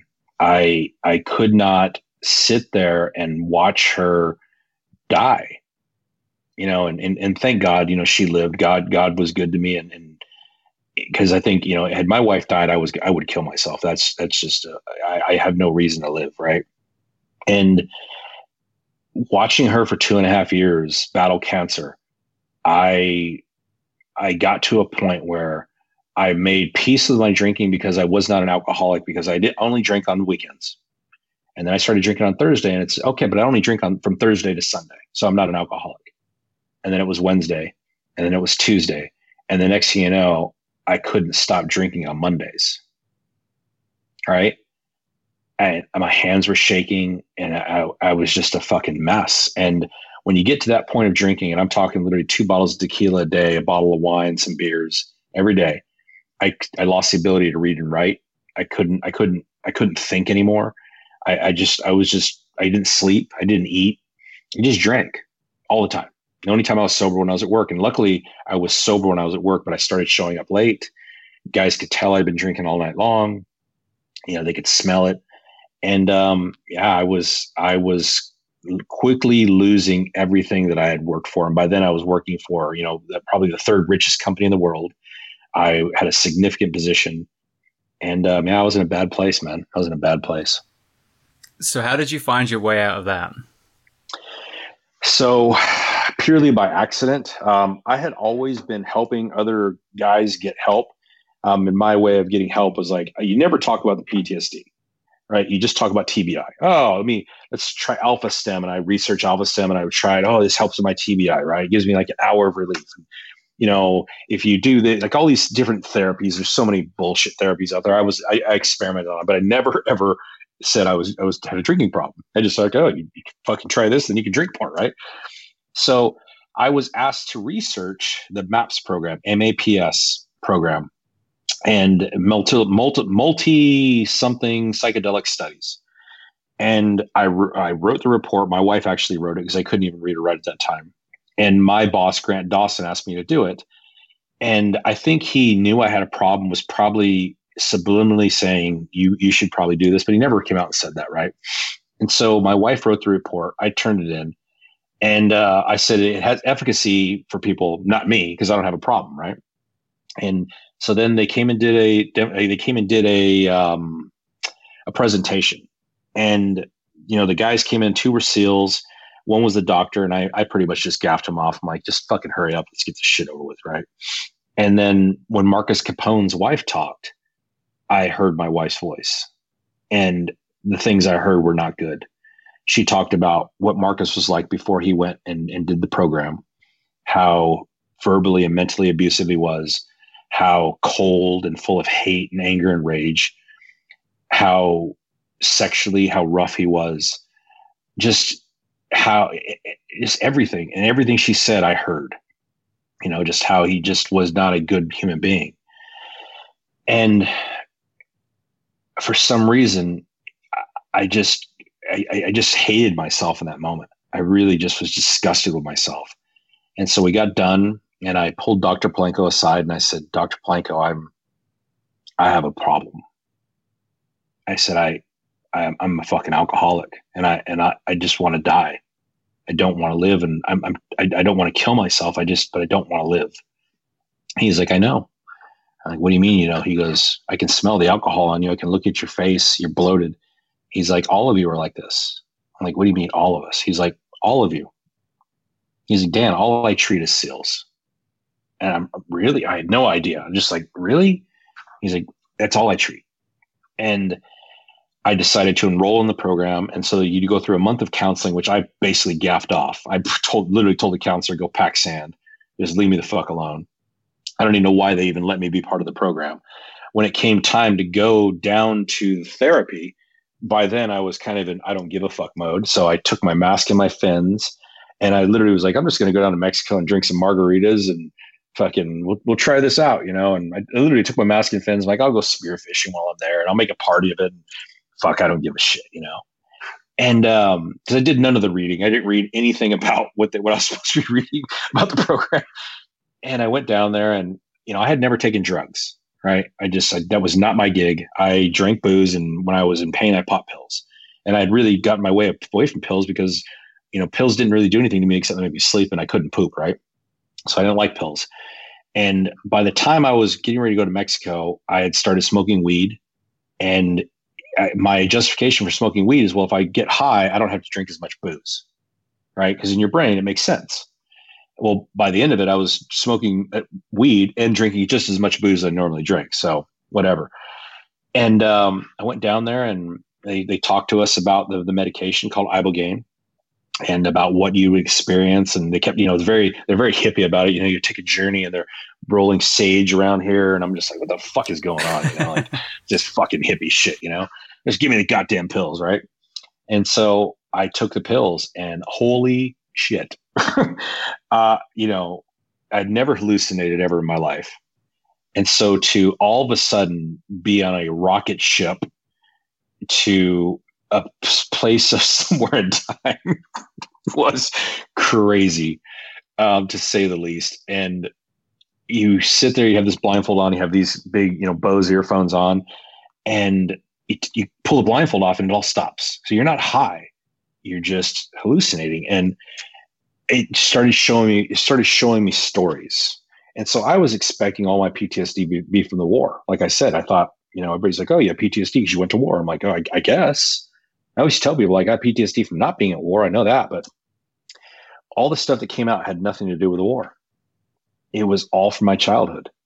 And I had just largely forgotten about all of it. And I had forgotten about, my mom and the way she had dealt with us. And I had forgotten about how she nearly killed me and my brother. And, hundreds and hundreds of those things.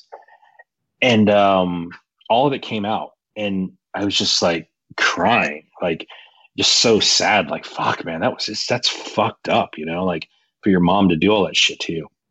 And I would get into these really, really bad places because it's hours, man, it's hours. And I would just want it to stop. And all of a sudden this purple rain would fall and just wash it away. And I was just like, thank you. I needed that. Right. And then on to the next one, on to the next one, on to the next one. Hundreds of these movies just appearing in front of me. And this purple rain would fall. And I kept telling myself, just, God damn, just show me something good. Just show me something good. Just show me my wife, show me my kids, and it wouldn't show me those images. It just kept showing me really, really bad stuff. And this purple rain, it took me hours and hours. And finally I was like, the purple rain is my wife.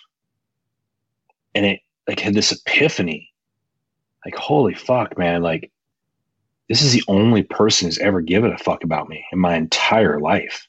And I have treated her like absolute dog shit. Like, I've just treated this woman so badly, and she just stays. And right before I had gone to therapy, we were separated, right?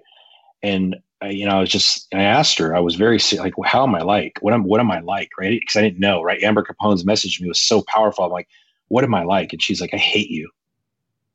She's like, I fucking hate you. If it wasn't for these kids, I would divorce you. And I remembered that, and I'm just like, God damn, I have to do everything in my power to get this, to earn this woman's love back. I mean, and I realized that everything that I had gone through, you talk about that saying, that Bible saying, where when you only see one piece of footprints in the sand, it's because God was carrying you, right? Well, it wasn't God carrying me. It was my wife. She had been through everything. She'd been through all the funerals. She'd been through the trial. She'd been through the business success and the failure. She'd been through everything that I had put her through for, 15 years at that point. And while she was dying, she was such a strong Spartan woman. And I was such a weak coward. I was such a pathetic coward while she was sick. And goddamn, I get emotional. And I just realized how much God loved me because he gave me this woman. And that was the challenge. When you can finally understand what's in front of you, then you can be a good man. And up to that point, I literally just lived this lie. I always tell people I was a good man, I was a good husband, good father. I never wasn't, man. I wasn't. I tried to be. And I went through that experience all night long. It was incredibly rough. The next day, when in the morning, the sun came up and I watched the sun come up, and I was very in this why me stage. Like, why did all this shit have to happen to this little boy? Like, why did your mom treat you that way? Why did she burn you? And why did she beat you? And why did she, fucking, freeze you and starve you? And, all this shit. Right. And so I was very like, boo-hooey. And then a couple hours later, I was just like, man, who gives a fuck? Fuck that. I'm not fucking feeling sorry for myself anymore. And I went through that for a couple hours, and I went into, it is what it is, man. It is what it is. Just it's in the past. Move on. You can't change it. It is what it is. And then I went to the next stage, which was complete gratification. Like, thank you. Thank you for all of that, for doing all of that to me, because I am who I am because of it. I love my children. I've never spanked them ever. I do love my wife. I've done everything I can to cherish her and give her everything that I can. I didn't do the best at it. I love my friends, right? I'm a Navy SEAL because there was nothing you could do to me in BUDS that I had never been done before. You couldn't beat me, torture me, starve me. fucking sleep. None of it mattered. And I was very just grateful. Like, thank you for all of it. And then the final stage that night was forgiveness. I forgave everybody. I forgave my mom. And I had this powerful moment where this image of my mom was in front of me. And we talked. The image never talked to me. I talked to her, and I understood it. You were just a little girl when you started having us. You were beaten and raped by every man who ever encountered you. They fucking tortured you. You did the best you could. And your only outlet was to beat the men that you could beat, which was me and my brother.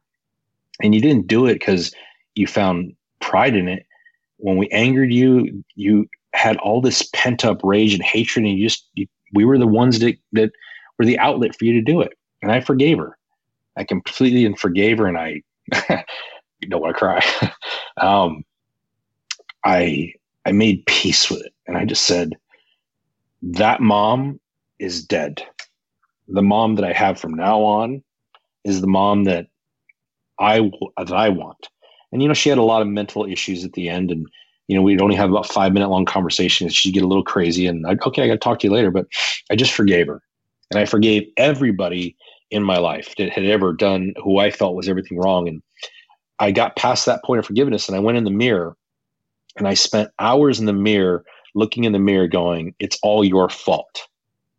Nobody ever fucked you over. Nobody ever wronged you. You let them fuck you over. You let them wrong you. You need to take the blame for this shit.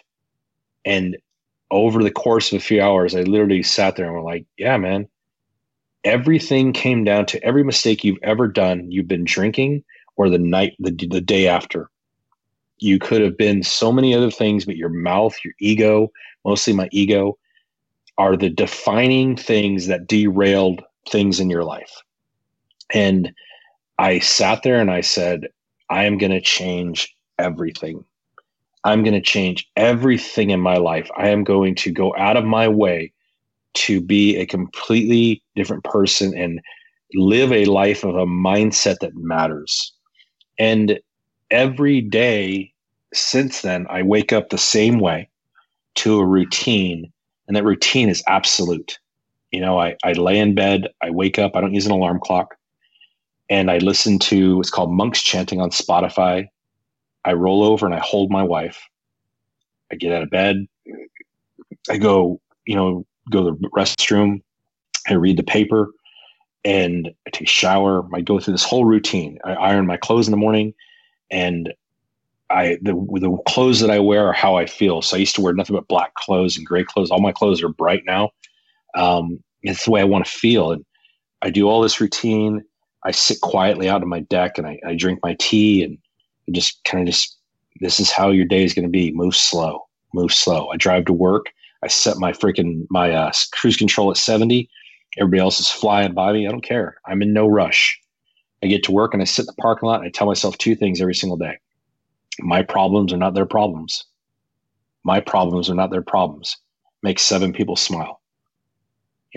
And I come into work, and my entire focus is, how do I make their jobs easier? How do I take these people who have committed their lives to saving lives? How do I make their job easier? And it's given me this focus now of, all I want to do is help people. I don't ever want to harm another human being again. I don't want to. I'm not a SEAL anymore. That was a book. That book is under the bed. I'm Dan. I'm a husband. I'm a father. I treat addicts for a living. I raise money for charity for my brothers and their families. And I just want to live a very quiet life.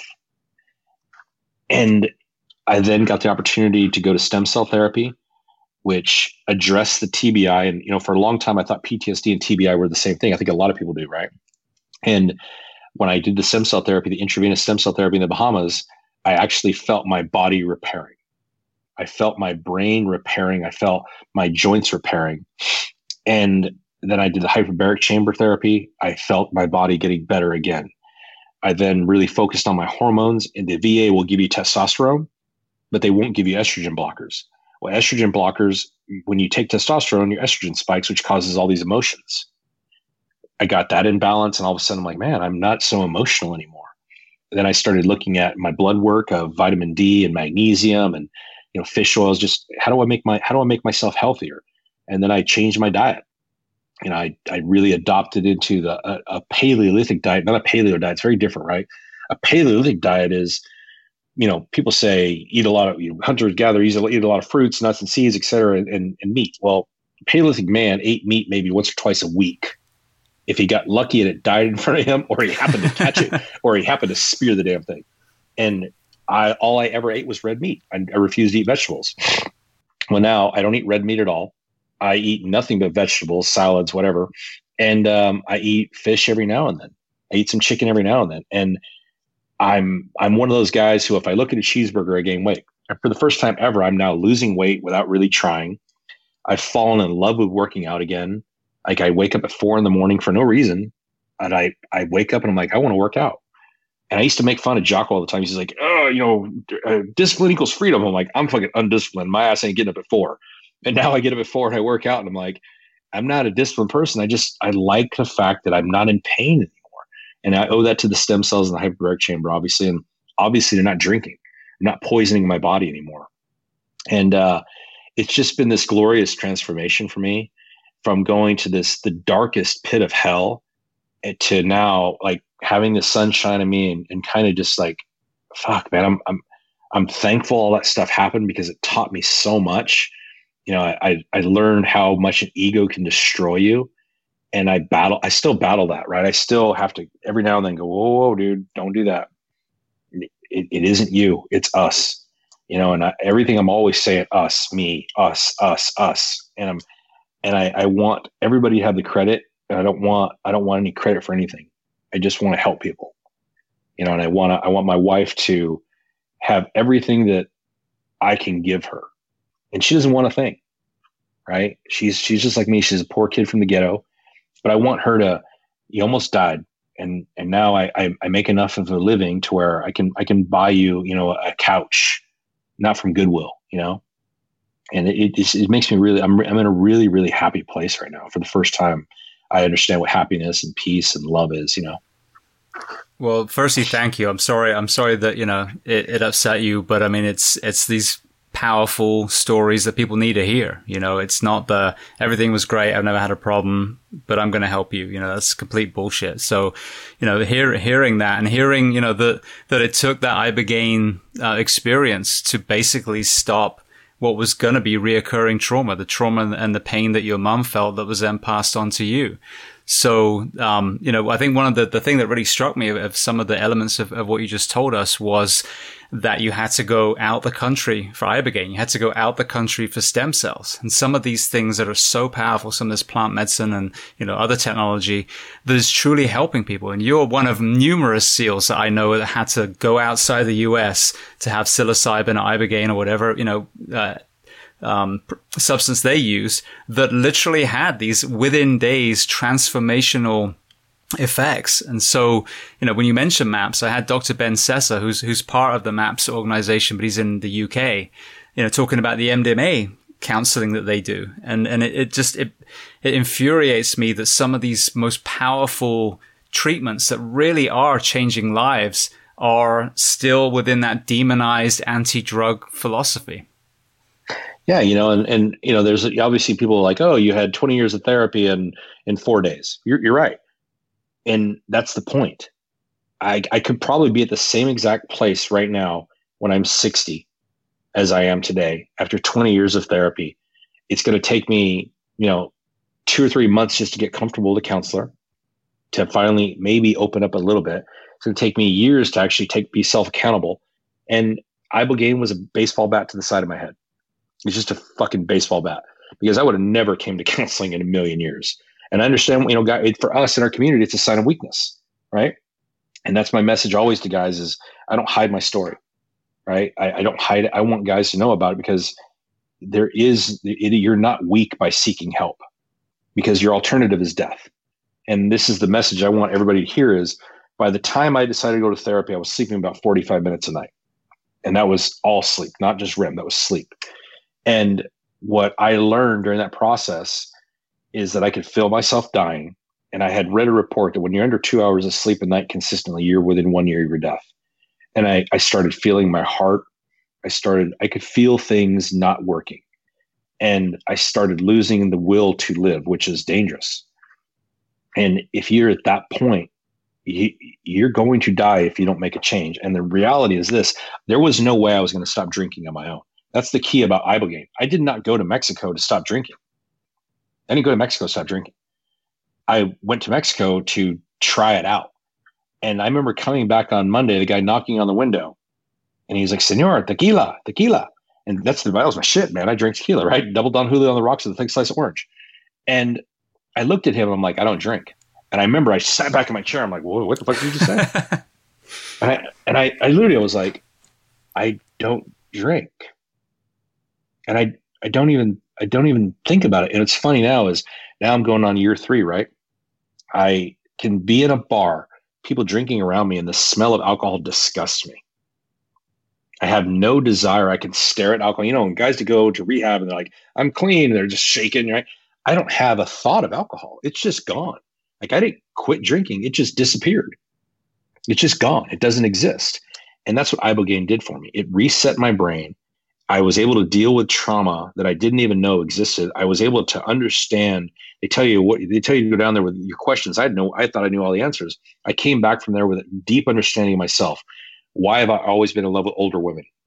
I just wanted a mom. Why did I hate men so badly? Because every man in my life either beat me or beat my mom. Why was I so close to my SEAL brothers?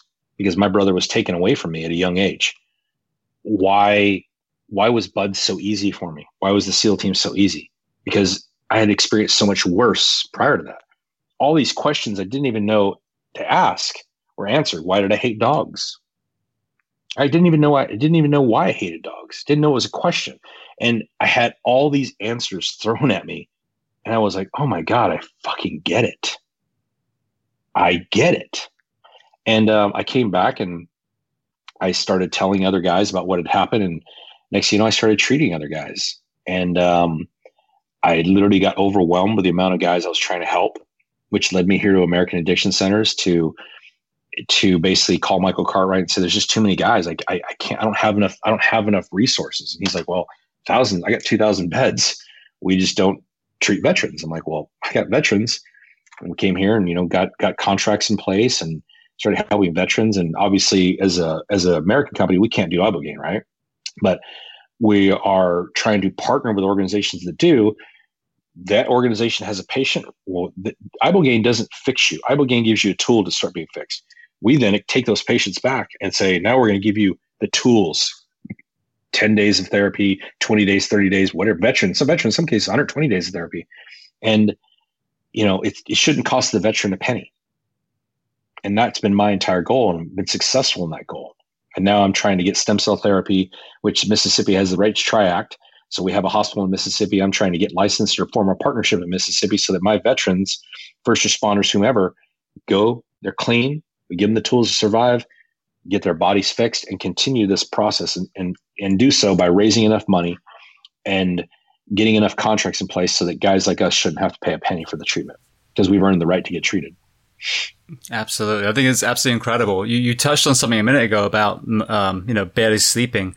I had a host of sleep medicine experts. So one of them is Kurt Parsley, a fellow SEAL. And, he talks about Ambien stopping true sleep. He talks about alcohol stopping true sleep. So what effects do you see with sleep deprivation in the SEAL community contributing to some of the depression and addiction?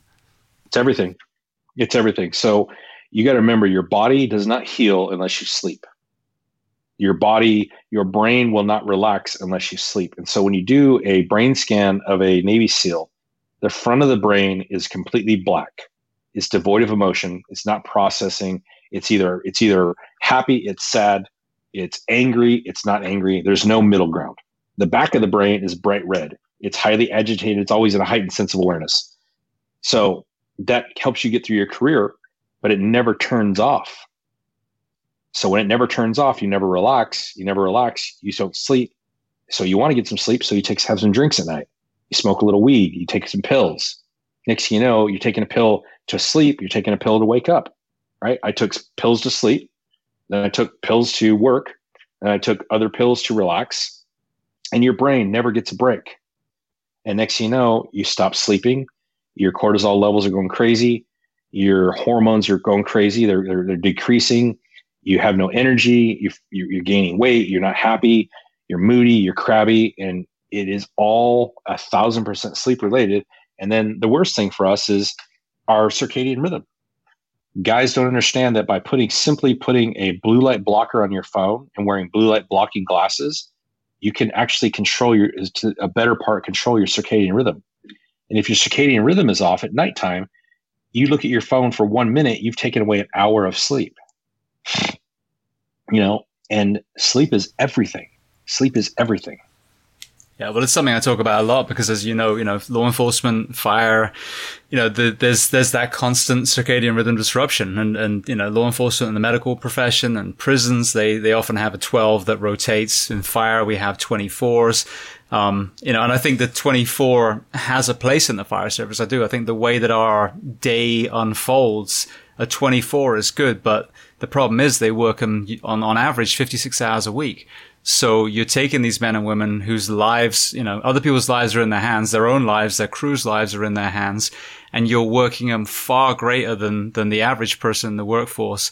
And one of the things I'm trying to advocate for is, instead of the 24/48, making a 24/72 the standard. That would be a 42-hour work week, but give them an additional 24 hours to try and get as close to reset before they go back on shift again. Yes. Yeah, I mean, the reset is huge. Getting that was one of the things that the SEAL teams are doing better at trying.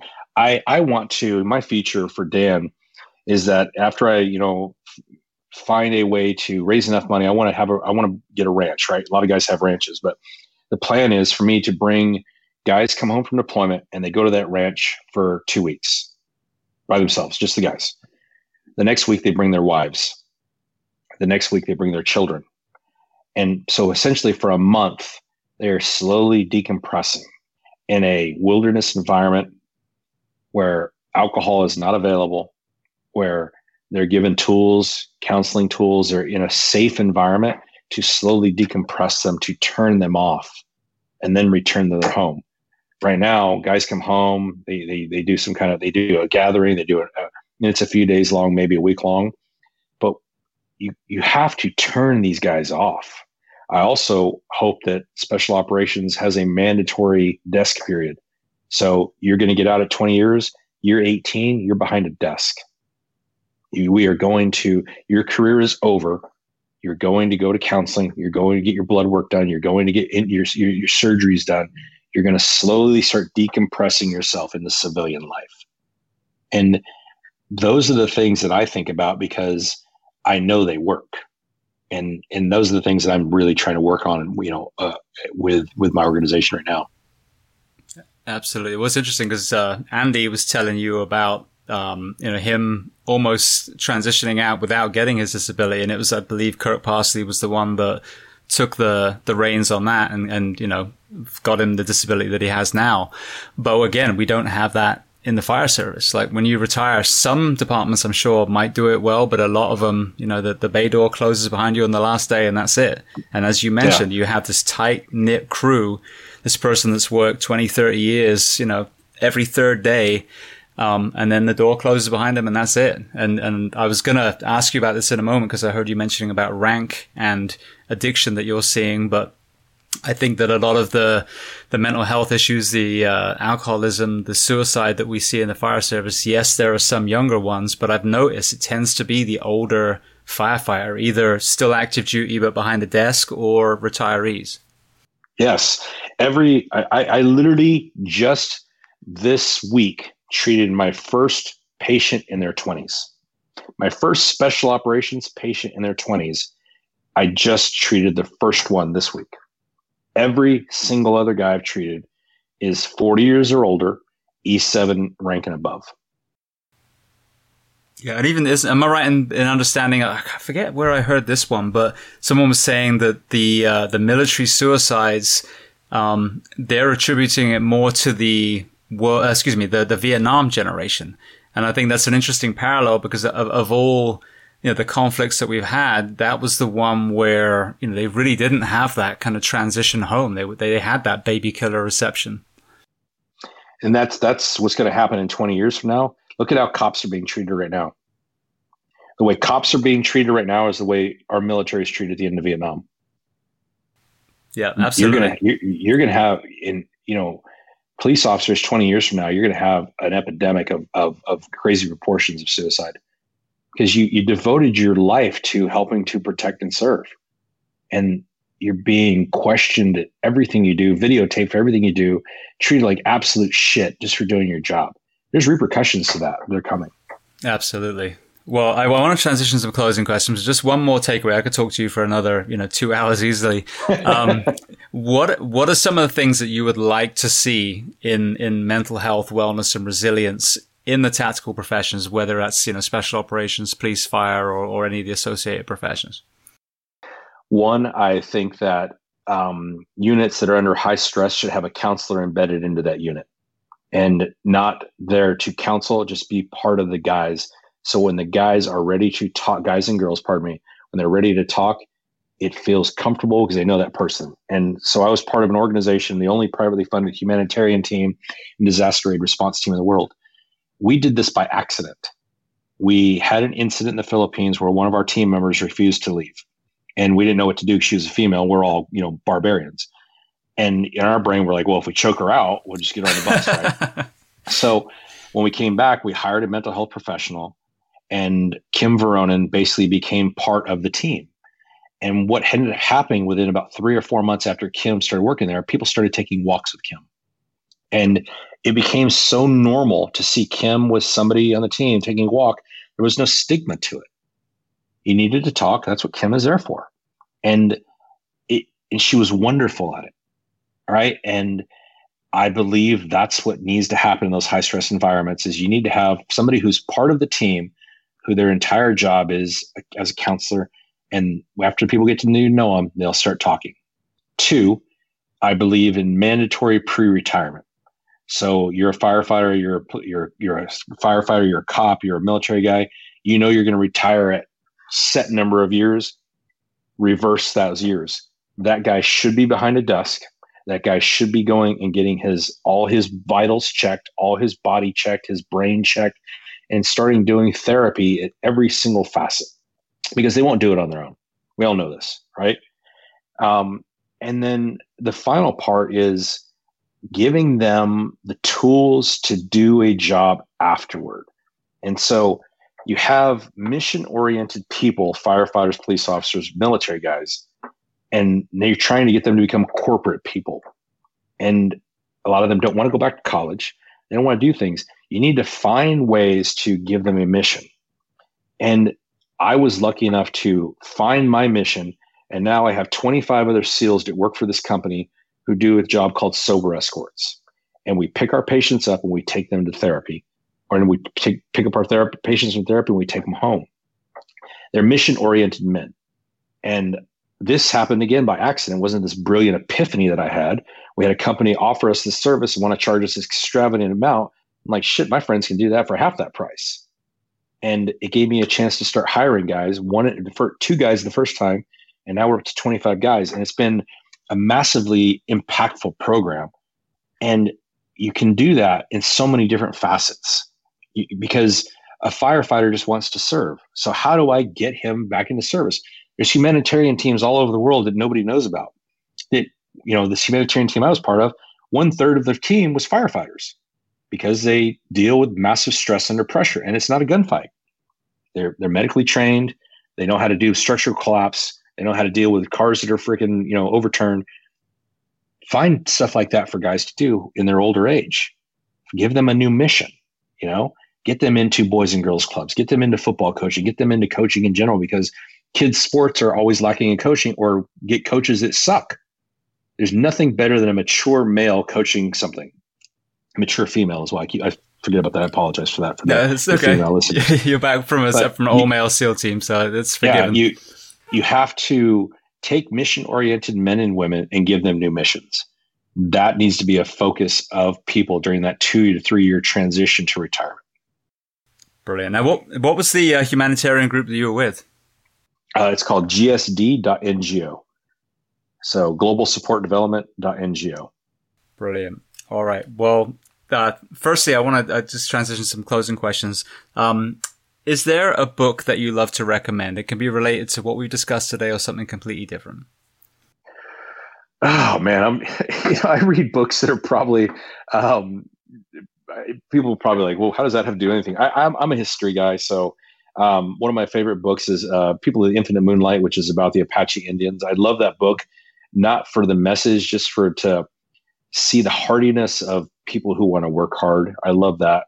I think that leaders would get a lot out of Jocko Willink's book, Extreme Ownership. I think that husbands would get a lot out of Tom Shea's book, which is called Three Simple Things. Both of Tom's books are really good about parenting and being a husband, and he's a highly decorated SEAL. Those are the books that I've read that have had a lot of impact on me. I think those are good starting places. I wish I could read more, and I have a lot of excuses as to not why, and none of them are good. But those are the books that have made a lot of impact on me lately. Brilliant. All right. Well, then what about a film and or a documentary? Oh, man. I watch a ton of documentaries. That's how I ride my bike in the morning. So I've been watching Drugs. Drugs Incorporated on Netflix is a good one. Man, I watched so many of them. Dirty Money was a great one. I think everybody should watch Dirty Money.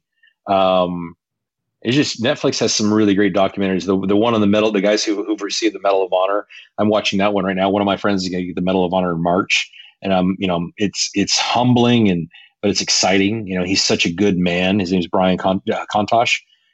He's a Marine officer and just an amazing human being. Amazing man. I'm so happy for him to be able to get our nation's highest award. And what an amazing leader.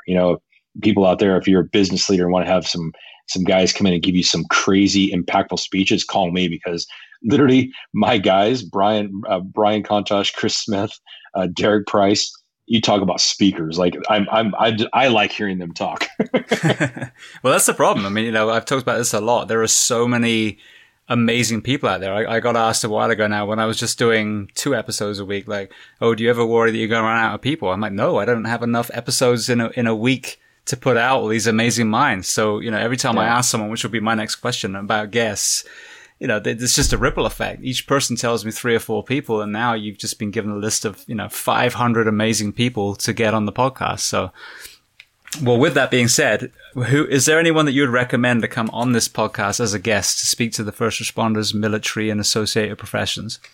Yeah, I think those 2 guys would do really good. Chris Smith and Brian Kontosh. So Chris Smith, I can't talk a lot about his past.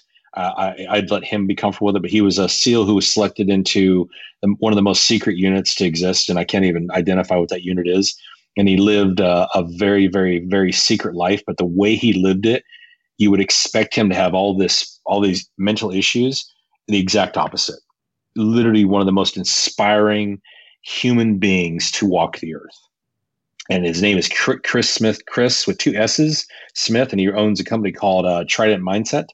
And then Brian Kontosh. Brian, again, has every excuse to be a horrible human being for everything he saw. Brian spends his life helping his fellow Marines recover from war. And they're incredibly impactful in my life. Beautiful. And I saw you mentioned working with Johnny Walker.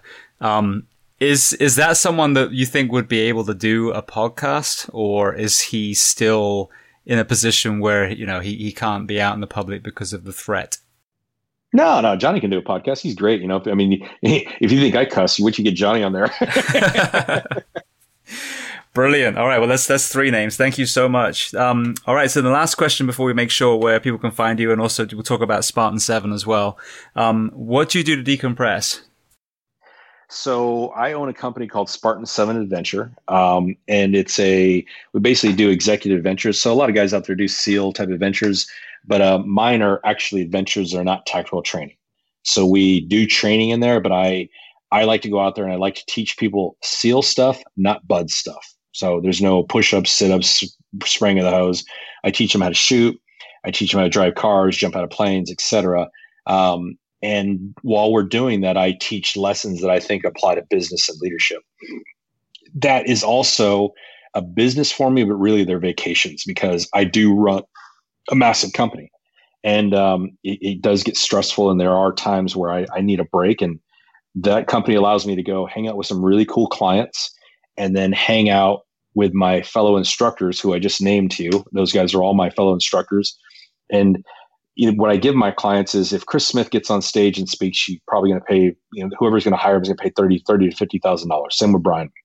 Well, you're going to get to hang out with them for a weekend for a fraction of that cost. And they're not just there to talk to you. They're there to instruct you and they're there to just be your friends. And that's Spartan 7 Adventure. I also have a security company, Spartan 7 Security, and we only deal with a very small clientele, some very, very notable high net worth people. But we don't advertise it, and I'm very selective of who I guard. I don't guard assholes. So that company, nobody needs to contact me about that. And if you need me, we'll figure that out. So those are my personal companies, and then I do the Instagram thing. So there's Dan Cerrillo on Instagram, there's Spartan 7 Adventure on Instagram, and then there's Taco Actual, which is my. It never intended it to be a public page, but it has turned into one. It's where I get to be sarcastic and funny and basically be stupid because I really don't take too much shit seriously, And so I have a lot of jokey, funny things on there. One thing I don't do is I don't say negative things. I try to find humor in a lot of things. And sometimes it pisses people off, but I really don't care. So I can relate. All right. And then what about American Addiction Centers? Where do people find out about that? Yeah, so we have 20 million hits a month on our websites. So yeah, AmericanAddictionCenters.com. It's pretty simple. We have 9 hospitals around the country. We have 3 hospitals designated for veterans, and I'm getting a 4th one licensed as we speak. And we treat. We have 2,000 beds. We're the biggest company in the world for addiction, and we have a great company. We do a lot of good things. We've had some bad press lately because from a financial standpoint, the company struggled, which is why I was brought in to help rebuild and restructure the company. And we went from bleeding a lot of money to now we're a profitable company, and we're going to keep our lights on. We have new owners, and we're going to save more lives. Brilliant. Well, speaking of the financial side, with the SEALs obviously being veterans, is it the VA that's able to help fund it so they can send these men there? Yeah. So President Trump, whatever side of the politics you sit on, I won't go down the road, but President Trump signed a Community Care Act, and that Community Care Act basically identified holes in the VA system. And with those holes, veterans can request to go to outside therapy if they go to the appointments, get the referral appointments. So we have partnered with the VA as a referral source. And so I believe we have 50 VA referral sources that veterans, if they want to go to addiction treatment, go to their appointments. There's 2 appointments I believe to go to. And then we bring them into treatment. The great thing about the VA is most insurance companies, we might get 20 days of therapy for a patient. The Veterans Administration has given us 90 and 120 days.